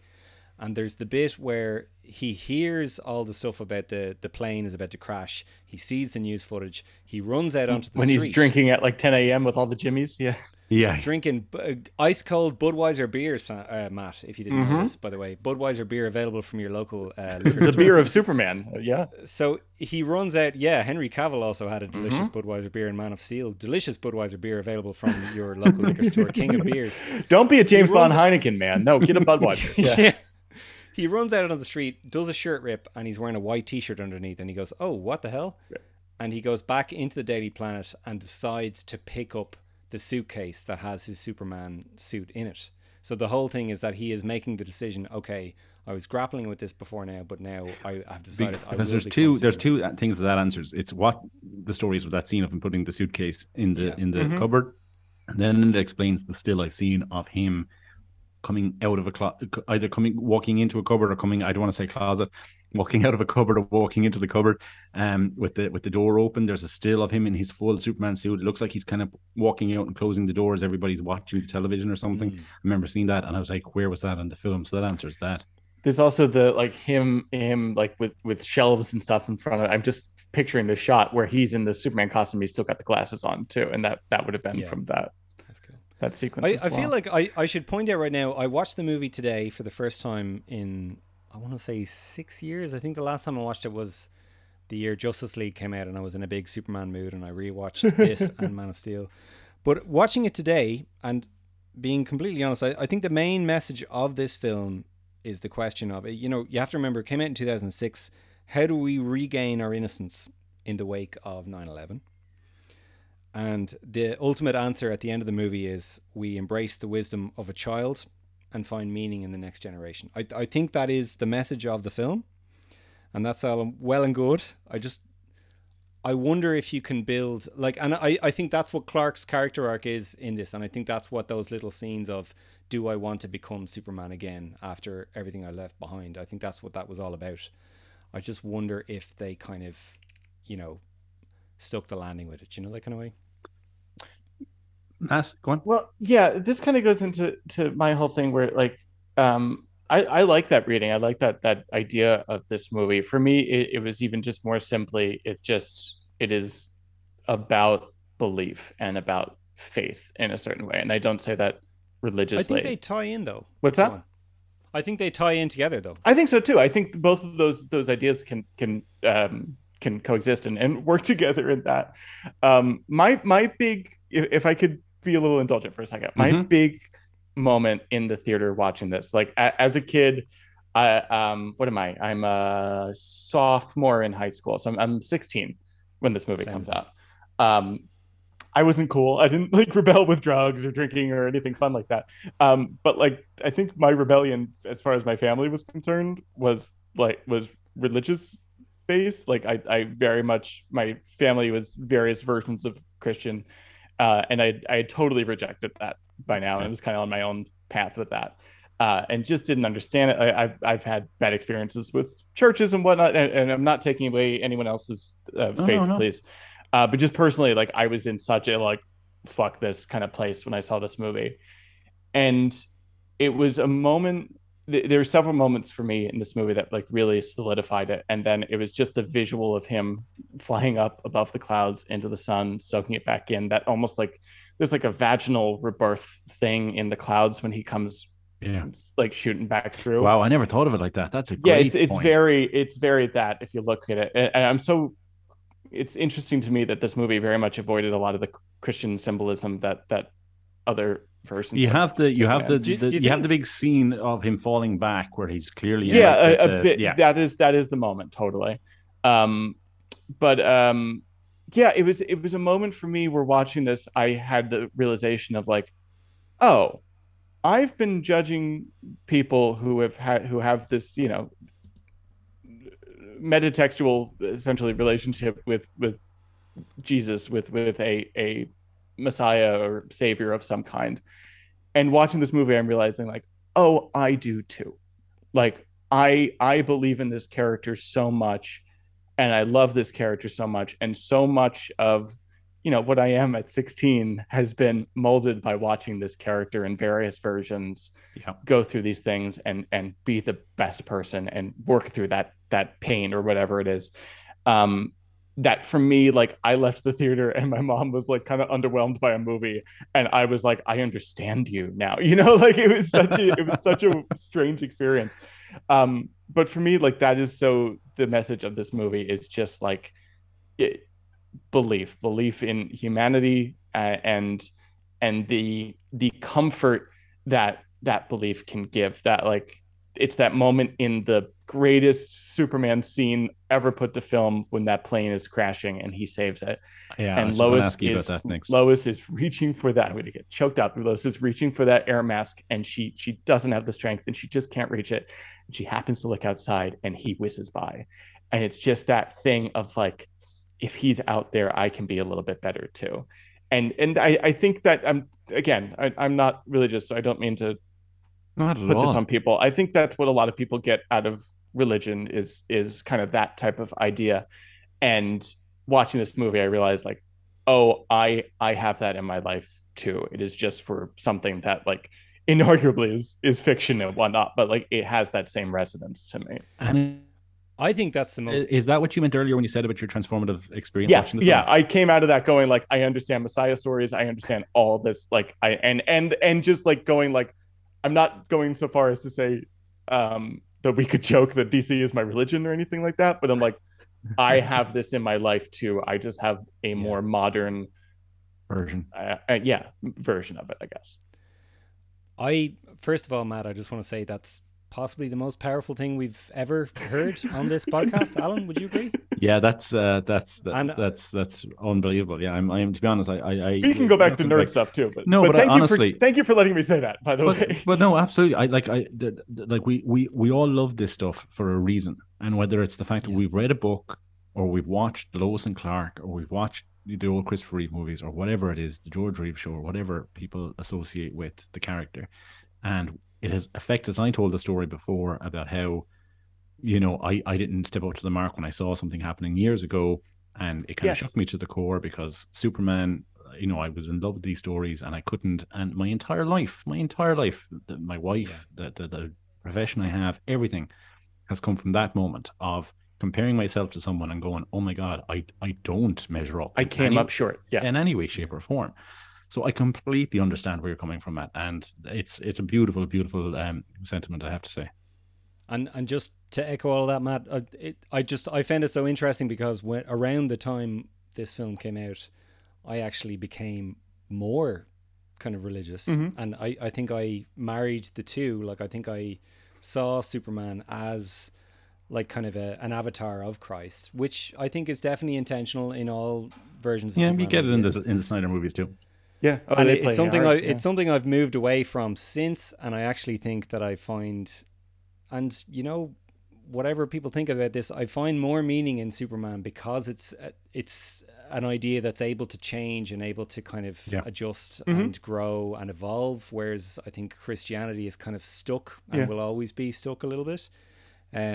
So yeah, no, I found that very, very fascinating, and thank you for sharing. And that's interesting too, what you say too, like him evolving, because like there's Hercules elements in him.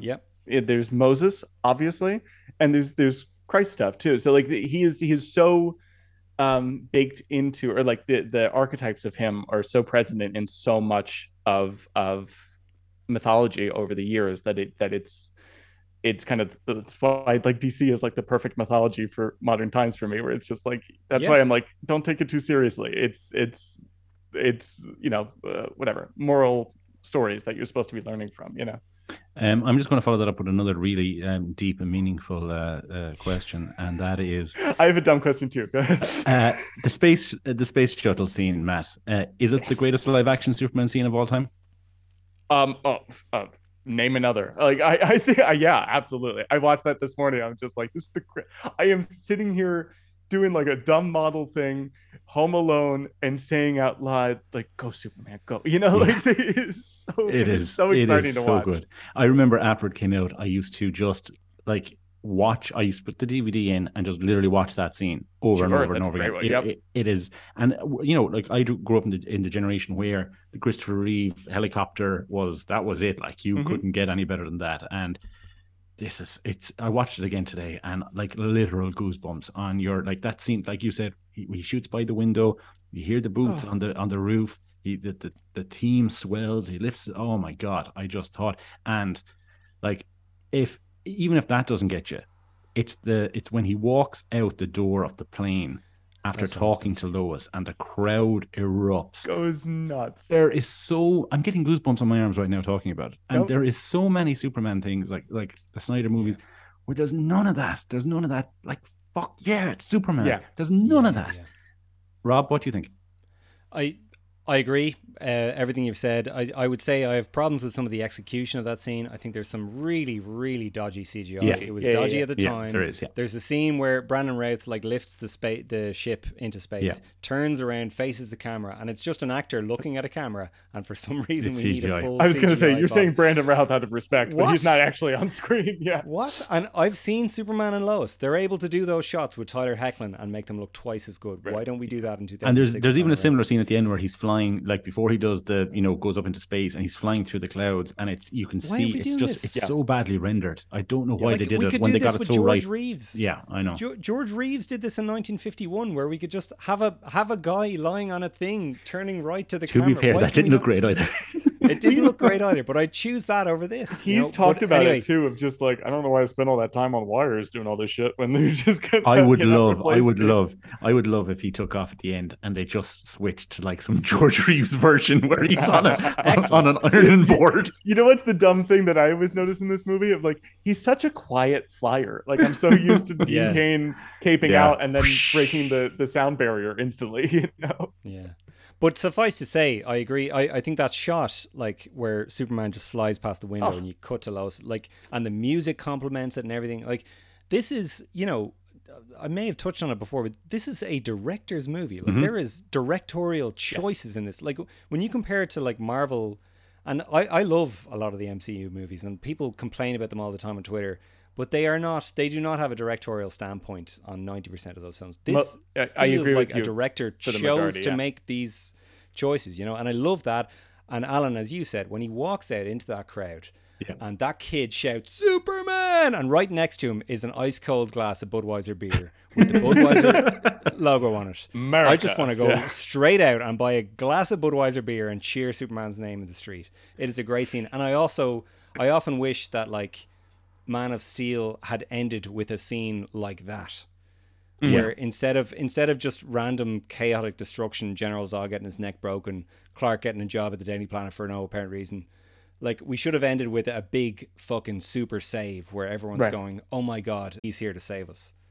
You know? That is interesting too, where you were talking about earlier your version of the movie that starts in the world without Superman and see what it means, where it's just like, there is, Lois pointed out in that scene that I don't like, but like there is no question that the world is super happy to have him back. The movie is not interested in questioning that. The only thing we get of it, and I think is very interesting, in that kind of celebration montage after he's done it and he's flying away and we're cutting to crowds in the street and everybody's fucking freaking out that Superman's back, the Jimmies are hugging. Perry is just sitting back in his chair and thinking like, what does this mean? And for me, it's like, what does this mean for the world, to the paper, to the market, and not to mention for my nephew? He is the one that gets to kind of have the weight of like, Frank Langella's something just shifted. Frank Langella's Perry White really kind of it's real kind of a George Hamilton kind of Perry White, like an updated George Hamilton, more so than Lane Smith, I thought, or Jackie Cooper, or any of those. Certainly not a Lane Smith, yeah. I really thought that it was like an updated version of what that kind of, like George Hamilton's one is very one-dimensional and it's very kind of old school 1950s, but I really thought that it was really good kind of updating of that version. What do you think about that, Rob? Do you agree? Or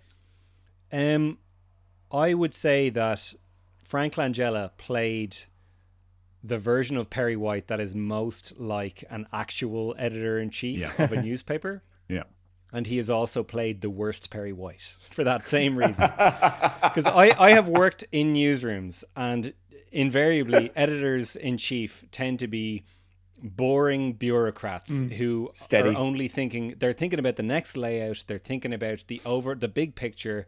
They're not thinking about their star reporters' mental health, or if their star reporters' kind of parents have flown in from Kansas, they don't want to hear a story about being bitten by a snake. He's worried about, our next edition is out in 3 hours. What are we putting on it? Frank Langella's Perry White is a silent, stoic, introverted bureaucrat, and he is the most like an actual editor-in-chief, but he's the most boring person to follow in a movie. That would be my take on him. That's so funny. That's very fair. I just like it because like I feel like he had to make a different choice than what's happened before. You're used to him screaming and whatnot. And by the way, it was supposed or at least Bryan Singer wanted Hugh Laurie. Yeah, which would have been cast. He was cast, I think. Oh, did he just pull out? House reasons. House was the issue. House. Yeah. So yeah, both Bryan Singer jobs. But yeah, I like him very much in this movie. I like how quiet he is, and I like that they also take the time to show like he has the right relationship with Superman, or with Lois Lane. They're just not shouting at each other all the time. Even like after the plane thing, it's just like, first of all, you were right. Great. Yeah. The story is Superman. I like that a lot. Yeah, and I really like him, to be honest. He's not there is one casting in this film that is my favorite version. Most of my favorite versions of any of these is I feel like we're all going to be on the same page about this. My favorite version of any character, my favorite version of this character in any depiction is Superman Returns, and that has to be this version of Jimmy Olsen. I thought you were going to say it too. Yeah, cool. Yeah. I have to say, I think it's Coordinates, Chief. I can't think of his name off the top of my head. I didn't write it down. Sam Worthington, is it? Sam Worthington. No, Sam Huntington. Sam Worthington is the guy from Avatar. He's shit. He'd be a shit Jimmy Olsen. Wow, I went to Terminator, but he probably would rather be known as the guy from Avatar. Sam did an amazing job of bringing that old school kind of 1950s Jimmy Olsen to 2006. He's still a bit kind of offbeat with the bow tie and stuff, but like there's this one scene that always makes me laugh, and it's the one where Lois comes back from flying around with Superman, and she walks into the newsroom, and Jason asks her where she's been, and Jimmy is just eating on the wrap. And he kind of takes this oversized bite of it. He's like this child who knows that his parents are about to have an argument. I just think he did a great job, and I think he's unsung because I never really hear him mentioned. Yeah. Totally true. Very. I can't. I mean, he's no Justin Whalen, but his dad's not a spy or anything, but he's fine. Yeah. Sam Huntington is amazing in this movie, and I guarantee if Kevin Feige had any notes watching Superman Returns, why is Brandon Routh not in more of this movie? And underlined, why is Sam Huntington not in like 90% of this movie? This guy is your guy. He is like the audience. Well, what's the word? Like that the audience kind of surrogate. Like he is the guy to sell the movie to the masses. Like he is excellent in this movie, and he has like 4 scenes. He is incredible. He's one of the best Jimmy Olsens. He's like second under Michael Landis for me. I think he's so good. Matt, and both of you guys, just in terms of cinematography in the film, what are your thoughts on it? Because they made some strange choices. Now, I really appreciate the attempt they made, this kind of timeless aesthetic where, you know, like Lois is kind of wearing like 1940s era clothing. It's kind of timeless, fucking great. But yet they have like screens and stuff and mobile phones. It reminds me kind of Batman the Animated Series, where there's kind of a mixture of both, and I really like that. But it's really fucking brown. Production design wise, I think it's pretty great. I think I too just want everything to look like Batman the Animated Series. I want to live in a world that's deco but has, you know, WhatsApp or whatever. Now that I'm a detective, I really just want the fedora to come back, to be honest with you. That's totally all I'm holding out. That's all I'm holding out. Same way. Yep, no, completely. Production design, I think, is absolutely flawless throughout this movie. I like the I'm going to say Americana sepia tone thing that they're going for here. It gives the movie a brownish and a greenishness a lot of times, and that's what I think of it as in my head.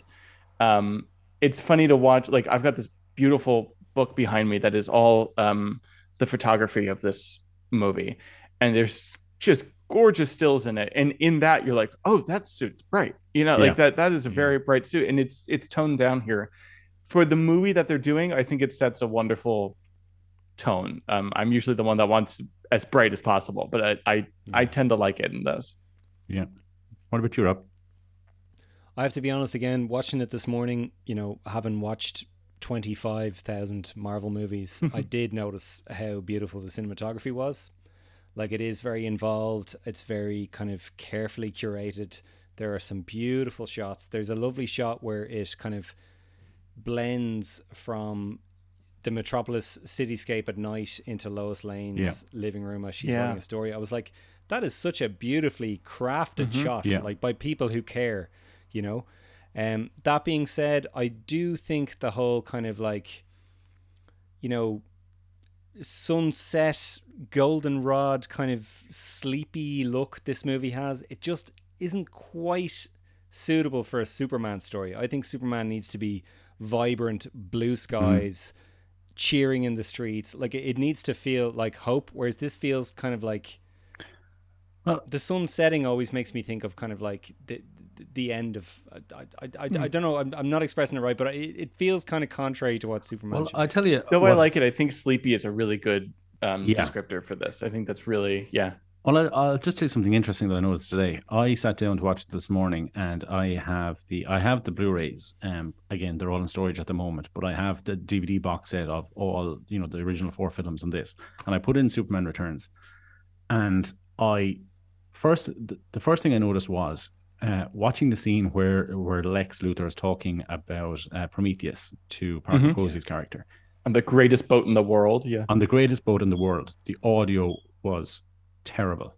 Like, really bad. Like, it almost sounded like there was no ADR done in the scene.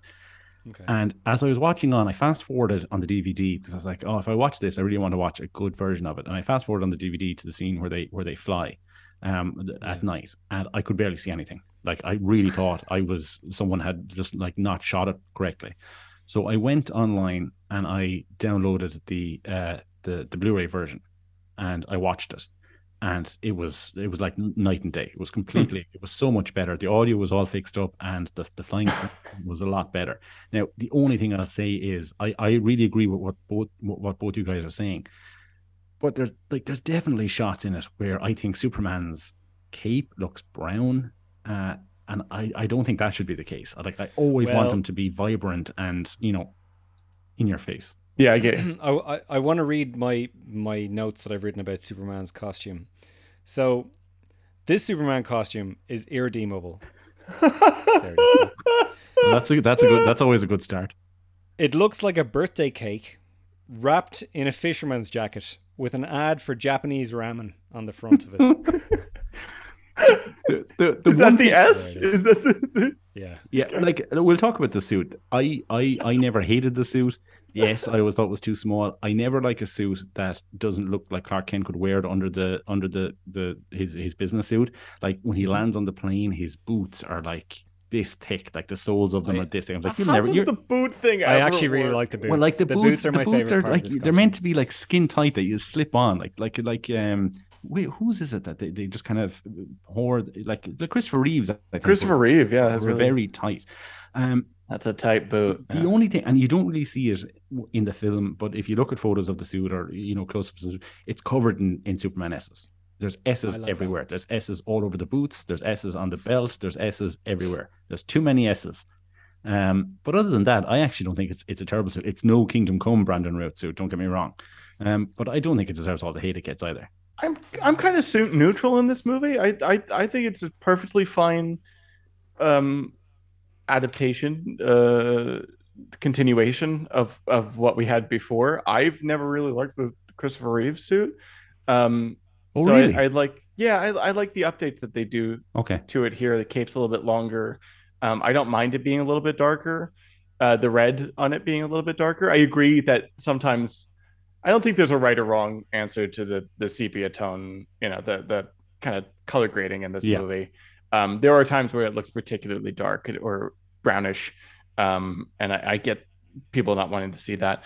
But yeah, I've always liked it. I have a big continuity question just for like, did they ever actually establish where Christopher Reeve got his suit? Like, no. My understanding in this movie, at least, because it's so high tech, because it's covered in the S, and because it kind of matches the silver suit that he shows back up in, it's Kryptonian technology, or at least like fabricated by the Fortress. It's implied in the Superman the movie that it's provided by Jor-El, that it's right, because he just flies out of the Fortress in it. He just flies out, but like you don't get any kind of impression that it's anything other than what it is, like a spandex costume or suit. But I would have liked a little story about how it was updated for this, or if he decided to change it, or why he decided to change something like that. But again, that's all fan service stuff. Besides Perry just going like, "Fashion, is that a new suit? Is that I guess that's just the thing. I always like I like Dean Cain's suit, so nobody take what I have to say very seriously. I like a world where Martha makes it, so that's just not what we're doing here, and what we haven't done in forever in the movies. So for what it is, I think it totally works. And overall, say the entire, we didn't really give a synopsis of the film, but anybody who's listening to this knows what the story of Superman Returns is. Anyone listening to this podcast, knows what Superman Returns is. Lex Luthor's overall, like his plot is he's going to use the crystals to create a continent. It's going to destroy the United States, and everybody's going to kind of leave him alone because he'll have alien technology. Right. Doesn't make any sense. No. Because it's also like, I've got new beachfront property. It's like, yeah, but it looks like shit. Like, nobody wants to live here, Like, he's like, I can live on my hellscape of foam and dead fish. Like, I can see my apartment here, and I can see this. Like, I almost would have, like, if it had grown like a city, like if it had grown like Kandor or somewhere, and it just sprouted out, and you could see that he could like repel foreign attacks, because he says it. He's like, who's going to stop me? I've got all the alien technology in the world. What are they going to do? They're not going to be able to stop me. Yet it's just this barren kind of like wasteland. There's nothing there. What's he going to do with this continent, Rob? You don't even have your cannon anymore that was on your boat. That's gone. So, Alan, you brought up an excellent point there. Show, don't tell. Lex Luthor reminds us repeatedly in this movie that he has advanced alien technology. Yet, I wrote it down, the only evidence of any technology he has whatsoever is a little table for him and his friends to play cards. Everything else is just a big fucking rock. It's worse than Larry Smiley and Lois and Clark. At least in that, we see evidence of what his technology can do. It brings apart this apocalyptic weather situation where Superman has to save the world. In this, all we see is a big fucking rock. What? So do you agree with my point that if it had been almost like he had grown like a city, like Kandor or something, that it would have gone across a lot better? I think if they had shown us what he meant by his claims, then it would have been better. Yeah. Like, I think in any version of the script, you need to show, don't tell. And Alan, I recommended a Superman comic to you. He showed us all those maps. I don't. Yes, correct. Yeah, great, excellent. There is a Superman comic series called Superman Up, Up and Away that was written, and I funnily think it was written in response to this movie, by Kurt Busiek and Jeff Johns, wherein Lex Luthor uses Kryptonian technology to create a giant, big, fucking Kryptonian crystal robot suit with which he uses to fight Superman. You know, like, why not do that? And that would also Show solve us the what- problem of there not being enough punches and action for the young male audience of the scene. But it's never been something that I've wanted. There's no punching in Superman the movie either. Yeah, I do not like that people use that as a criticism against this movie. That you don't need punching to make a movie like that. That's not a thing. Like, obviously, as you say, Alan, there was no punching in Superman the movie, but you need to give a viable threat in a movie. And I think the threat in this film is a little bit convoluted and it's a little bit old hat. And if anything hasn't aged well from those old Superman movies, It's the land grab.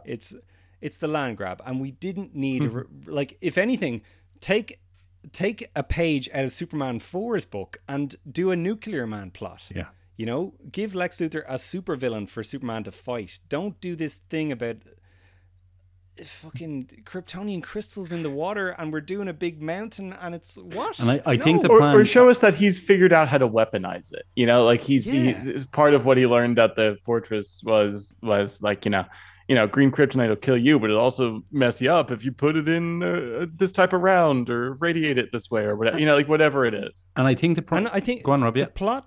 Sorry, Alan. Sorry. The plot from Superman the movie worked so well because it was missiles. It was the Cold War. It was ripped from the headlines. It was something that people were familiar with. Yeah. So they're like, oh, well, if those missiles hit the San Andreas Fault, oh my God, what a catastrophe. Whereas in this movie, it's crystals and it's Krypton and it's, well, what if the crystals go in the water? And suddenly my mom and dad who are watching the movie with me, they're like, I'm lost. Yeah. Yeah. I know I read somewhere, and there was probably a load of different ideas for the sequel or whatever, but that it was going to play big in the sequel. New Krypton was going to attract Brainiac, or there was going to be some kind of it was going to be a plot device for the sequel, but obviously we never got that. The Superman, he falls to the earth, very powerful. I think that whole hospital scene really kind of. Every time I watch it, you have to see the cops bursting through the doors. Everybody's watching as Superman is being brought in on the trolley. Always gives me JFK, Dallas 1963. Totally, absolutely. 63 vibes. And I even you mentioned earlier on that scene where, Lois, Jason says, or Rich, I always call him Jason, where Richard says to Lois, you're Lois Lane, you can get in, and you can see her walking in, they part ways and they allow her in. And she comes out then, and you can see the reverence everybody has for her. Really got kind of Jackie O vibes from her there coming out after the JFK thing. And I just think that's a really powerful, really nice scene. And again, the first time I've ever seen it, even Marie Saint, Martha Kent, she's in the crowd. Oh my God, it never dawned on me. And it's been done since, but it never dawned on me up until that moment that if Superman was in hospital or Superman was dying or Superman's funeral was going on, Martha Kent would not be able to go. Yep. And that's my favorite thing about the death of Superman storyline too, is when Lois finally calls her, and it's just like they've just been in Smallville just watching this whole horror show go on, No, I love that moment. I also love that this is like that kind of director's movie thing where like Singer had a lot of control on this movie, and they've got that shot where little Jason, I got all screwed up there too for a second, where little Jason walks over to the super suit, just sitting there on the chair, just waiting for him. And I love that shot. Just that the iconography of that is so jarring to me, where it's just like, it's so mundane, but powerful at the same time. I love it. What do you think, Rob? Do you agree? I was going to say that I actually really like how that scene kind of pays homage to the Death of Superman comics, where Jonathan and Martha can't go to the funeral. They're stuck in Smallville, and they end up burying a bunch of keepsakes of Clark's. I think that's beautiful, and I actually think, if I can say a nice thing about Zack Snyder, I really, really like that scene in Batman versus Superman where they're burying Superman. They're having the big kind of mainstream burial of Superman in Metropolis, but then everyone in Smallville has this like much lower key kind of burial of Superman. I actually, that's the one thing I love about that film, is how they bury Superman in Smallville, and they play that lovely Hans Zimmer theme. So yeah, like the only problem I've ever had with that hospital scene, kind of watching it as a kid and watching it now, is like, we have literally established, and again, this is not coming to it as a Superman fan, but as someone who is watching this film, we have literally established that the Earth's sun gives Superman his powers, can replenish him. So why are we keeping him in this hospital bed away from the, like, why are we not pushing him? Like, that's a great criticism. You know, this is the thing that we were talking about in the forums and the Superman homepage at the time. He should be in a greenhouse. I was just gonna say. It's fair enough if you do this in an episode of Superboy or an episode of Lois and Clark, but this is an actual film where you have set up the fact that the sun heals him. So why are you putting him in this hospital bed away from the sun? Right, let him photosynthesize, get those curtains out of there. My final kind of criticism, the ending of the film, you know, Superman leaves the hospital. Lois obviously whispers in his ear that Jason is his son. He leaves the hospital. He goes and visits Jason as he's sleeping, and you know he repeats the famous Jor-El speech. I love all that. I love it all. It's beautiful. They have a nice kind of goodbye where you can see she's in love with him, and he flies off. The only thing I'll say about it, I find for the end of a Superman film, it's quite melancholy and somber. It's kind of like this kind of down, like the score is kind of real, kind of this kind of romantic score, and then he flies off, and as he's flying through the clouds, the theme rolls in, and it's just kind of over. And I don't know if it's the upbeat, happy kind of, like, it's a nice moment, but I don't know if it's the upbeat moment you want to finish on before your crowd leaves the theater to talk about their Superman movie. Because I remember leaving, I went with my friend Tig, and I remember leaving, and I was real kind of, I liked it, but I was real kind of melancholy after it. I was kind of somber leaving the cinema, and you know, I was like, I couldn't really process what I had just seen. And I remember thinking, I think I like it, but I'm not sure. I'll have to see it again. But it definitely didn't leave me with the kind of fist pump that I wanted to walk out of the theater with. I think partly that's intentional, because it's like there's still a lot to be figured out for his life, in, you know, at the end of this movie, which is why, again, it's say like, what would the sequel be? But I do get that kind of, though it's not everything's perfect right now, the hope is restored at the end of this for me. Not just, you know, obviously Superman's alive, so there's hope for the world, but there's also hope for them. There's hope for whether you know, he gets with Lois and raises his son with her or not. Like, there's hope for the future with the kid and all that. So yeah, and that's the more overwhelming tone I get. But I do think that some of that melancholy is intentional. It's just like Superman's now kind of part of our world. He's got his shit to sort out, you know. Do you agree, Rob? Yeah, I do, in a sense. I feel like modern Warner Brothers, their whole problem with Superman is we don't believe in that kind of unfettered positivity. Right. And it is something that needs to be earned in the course of a film. And I think, you know, especially with this particular film, I'll reference it again. This is 4 years after 9/11, the greatest tragedy in the history of, you know, the landmass of the United States, you know. And I appreciate how hard it must have been to make a Superman movie 4 years after 9/11 with a character as patriotic. Like, you have to remember that as well. He's steeped in kind of patriotism and propaganda, and there's no way to kind of avoid that sense of obligation to not just jump back into feel good fun. But at the same time, it's a hallmark of the character. And if you lose something when you spend the whole movie apologizing for it, which I think this and Man of Steel kind of did as well. And, you know, you have to do it at some stage. You have to embrace that sense of positivity and that sense of fun. And I feel like both modern interpretations of Superman have went, okay, look, we're really, really sorry for this. We're so sorry. We know he's ridiculous. We know he's goofy. And we're so sorry. But here he is. You know, I've never got that apology feel watching this, but I'm interested to think on that a little bit. I get no sense of fun from Man of Steel at No. all. You know, like No. I just like Yeah. don't think he's interested in it. Like That's interesting. You gave me something to think about. I never thought of the apology. It's a thing with James Bond as well. I think all the Daniel Craig movies, and I love the Daniel Craig movies, but all of them, there's a little bit of a sense of, we're so sorry. Like, until the last one when they're like, I've hacked into Blofeld's eye. It's like, what the fuck did you just say? But the big difference between, say, the Man of Steel films, I think, and this Earth, this Metropolis, is that this is a world that wants to love Superman. Like, it's the crowds are cheering, people are happy to see him back. Lois is hurt. Lois has she feels betrayed. She's hurt. But this is a world that wants Superman, that needs Superman, that's happy to see Superman back. And I always got the impression that was kind of trying to mirror what the real world was like. We hadn't had a Superman in 19 years. Their Superman has gone 5. Our Superman, really, on the big screen, I know Smallville and Lois and Clark and stuff, but on the big screen, he had been gone since 1987. And he's back. And everybody in the film is happy, is delighted to see him. And I think it was meant to echo how we were supposed to feel about him returning as well. And it didn't really land that way, unfortunately. But and also people wanted to feel joy. They wanted to embrace a hero, after like I keep bringing it up, but after the trauma that had happened, they wanted to embrace something as pure as Superman, but there was that contingent of people who couldn't do that. And I think that's what Lois is supposed to embody in this film. Will we get into ratings? Will we give it a out of 5 maybe?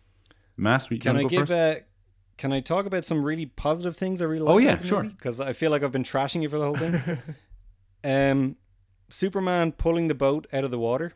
Oh yeah. Everybody talks about the airplane scene and saving the plane and all that. Superman pulling the boat out of the water in the third act, to me, is like pure cinema. Yeah. Again, that shot of his boots coming on that porthole is her looking out the window and seeing the zoom by. It's like everything working together. The boots landing on the thing, the music kind of shifting. We hear the John Williams theme. We cut to a shot of just water, and then suddenly Superman is emerging from the water. It's purely like an actor being filmed. There's no CGI, and it's just pure cinema. It's one of the best shots of any superhero movie, and it just ends up with Superman carrying the boat. You really feel the darkness and the loneliness and the coldness of that family being trapped under the water as well before he comes. It's a real dark moment. There's no real music. You hear the water. You can, it's a real panic moment. And yeah, you're right. It's beautiful. It's absolutely brilliant. And if I haven't mentioned it before, John Ottman's score is just absolutely indescribably brilliant in this film. It's so good. He takes what John Williams did and he makes it better, and it's so good. Again, the movie was playing in my head constantly that summer, and like anytime I was on my bike or whatever that summer, I had that on my Guys, on my Discman as Memories is such a beautiful piece of music of that, that running, and it builds. Oh my god, how could you leave us to the how Can You Read My Mind scene? That music is hauntingly beautiful. The only flaw I would have in his score is, why do we not have a complete, full-on, love theme from Superman performance? Is it he? And I think I read an interview with John Ottman at the time where he said he didn't really like John Williams' love theme. He didn't like the "Can You Read My Mind?" Yeah. So he doesn't really do a full version of that where it's just complete. And I would give anything to hear that. I think John Ottman would do an amazing job at. So yeah, John Ottman's score, the boat scene, I absolutely love. No, it's and you know what, I anybody who's seen it, just before we get into ratings, anybody who's seen it who walked away back in 2006 going, it wasn't great, I urge you to go back and watch it again. It's not perfect, there are issues with it, but I have to say I much preferred the experience I had today watching it. I had kind of put it in this thing where I was like, oh, it's all brown and it's lifeless and there's no action and there's no this and there's no that. Maybe it's because I was 21 at the time and now I'm 37, almost 38 years of age, and I'm at a different place. And I just want to see that Superman back. Matt, we'll get into ratings, Matt. What do you say out of 5? It's got problems, but if it's just an out of 5, it's a 5 for me. It's my favorite Superman movie. that's meant to be a movie. I think I'll watch this Lois and Clark pilot more than anything, but that's just my own personal, nostalgic. That's a movie. That's pill a movie, to swallow, No, I did, and again, kind of changed a certain part of my philosophy or outlook on life. So I can't take away from it in that way. So 5. Rob, what about you? I want to give it a 3, but I have to give it a 2 because everyone learned the wrong lessons from this film, and they convinced themselves that the traditional Superman will never work in a film because this film was made poorly. The 1-2 punch of this and then Dark Knight's success was Yeah, like everyone will always tell you, oh, well, they tried to do the Reeve Superman and it didn't work. Look at Superman Returns. No, they tried to do it and they did it badly. And that's I just remembered a good friend of mine contacted me recently. I told him I was doing this. I've known this guy since I was 4 years of age, and he contacted me recently and he told me that he still has a text message or some version of a text message or an email that I sent him the night that I left this movie in 2006, telling him that it was the greatest movie ever made. And he was like, I'll come on the podcast, man. I'll read out that message that you sent. I'm like, no, it's fine. I'll cop to it. I'll shout out to Dave there. I'm going to give it a 3. I think if you had asked me this morning, I would have given it a 2. I think a 3 for me. It's a 3 for me. I have to say I really enjoyed it. It has faults. It's not a perfect movie. It's not my favorite Superman movie. But I have to say I enjoyed it today, faults and all, and I will be happy to return to it again sometime soon. I have to say that it is, it's really gone up a notch or 2 in my book. I think I've really, really enjoyed it today, despite all the flaws. So I'm going to give it a 3. So I think that brings us to the end of the episode. Unless anybody has anything else to add. No, guys, thank you so much for letting me come and just gush on this movie. Like I hope we didn't just kind of bombard you with I'm aware of the people problem, versus Matt Truex. No, it's all good. It was great. Look, if there was anybody to be here to talk about the positive sides of Superman Returns, I'm so glad that it was you, Matt, and that you came on. Everybody, you can contact us at All-Star Superfan at All-Star Superfan on Facebook and Instagram, at All-Star Superpod on Twitter. And please reach out to us with your emails, your thoughts and opinions. Do you agree with us? Do you not agree with us? At allstarsuperpod@gmail.com. And we will read them out in the next Metropolis mailbag segment. So please get in touch and leave us a review if you can. Guys, thank you so much. Thank you guys again for having me. Take care, everybody. Stay safe. Stay super.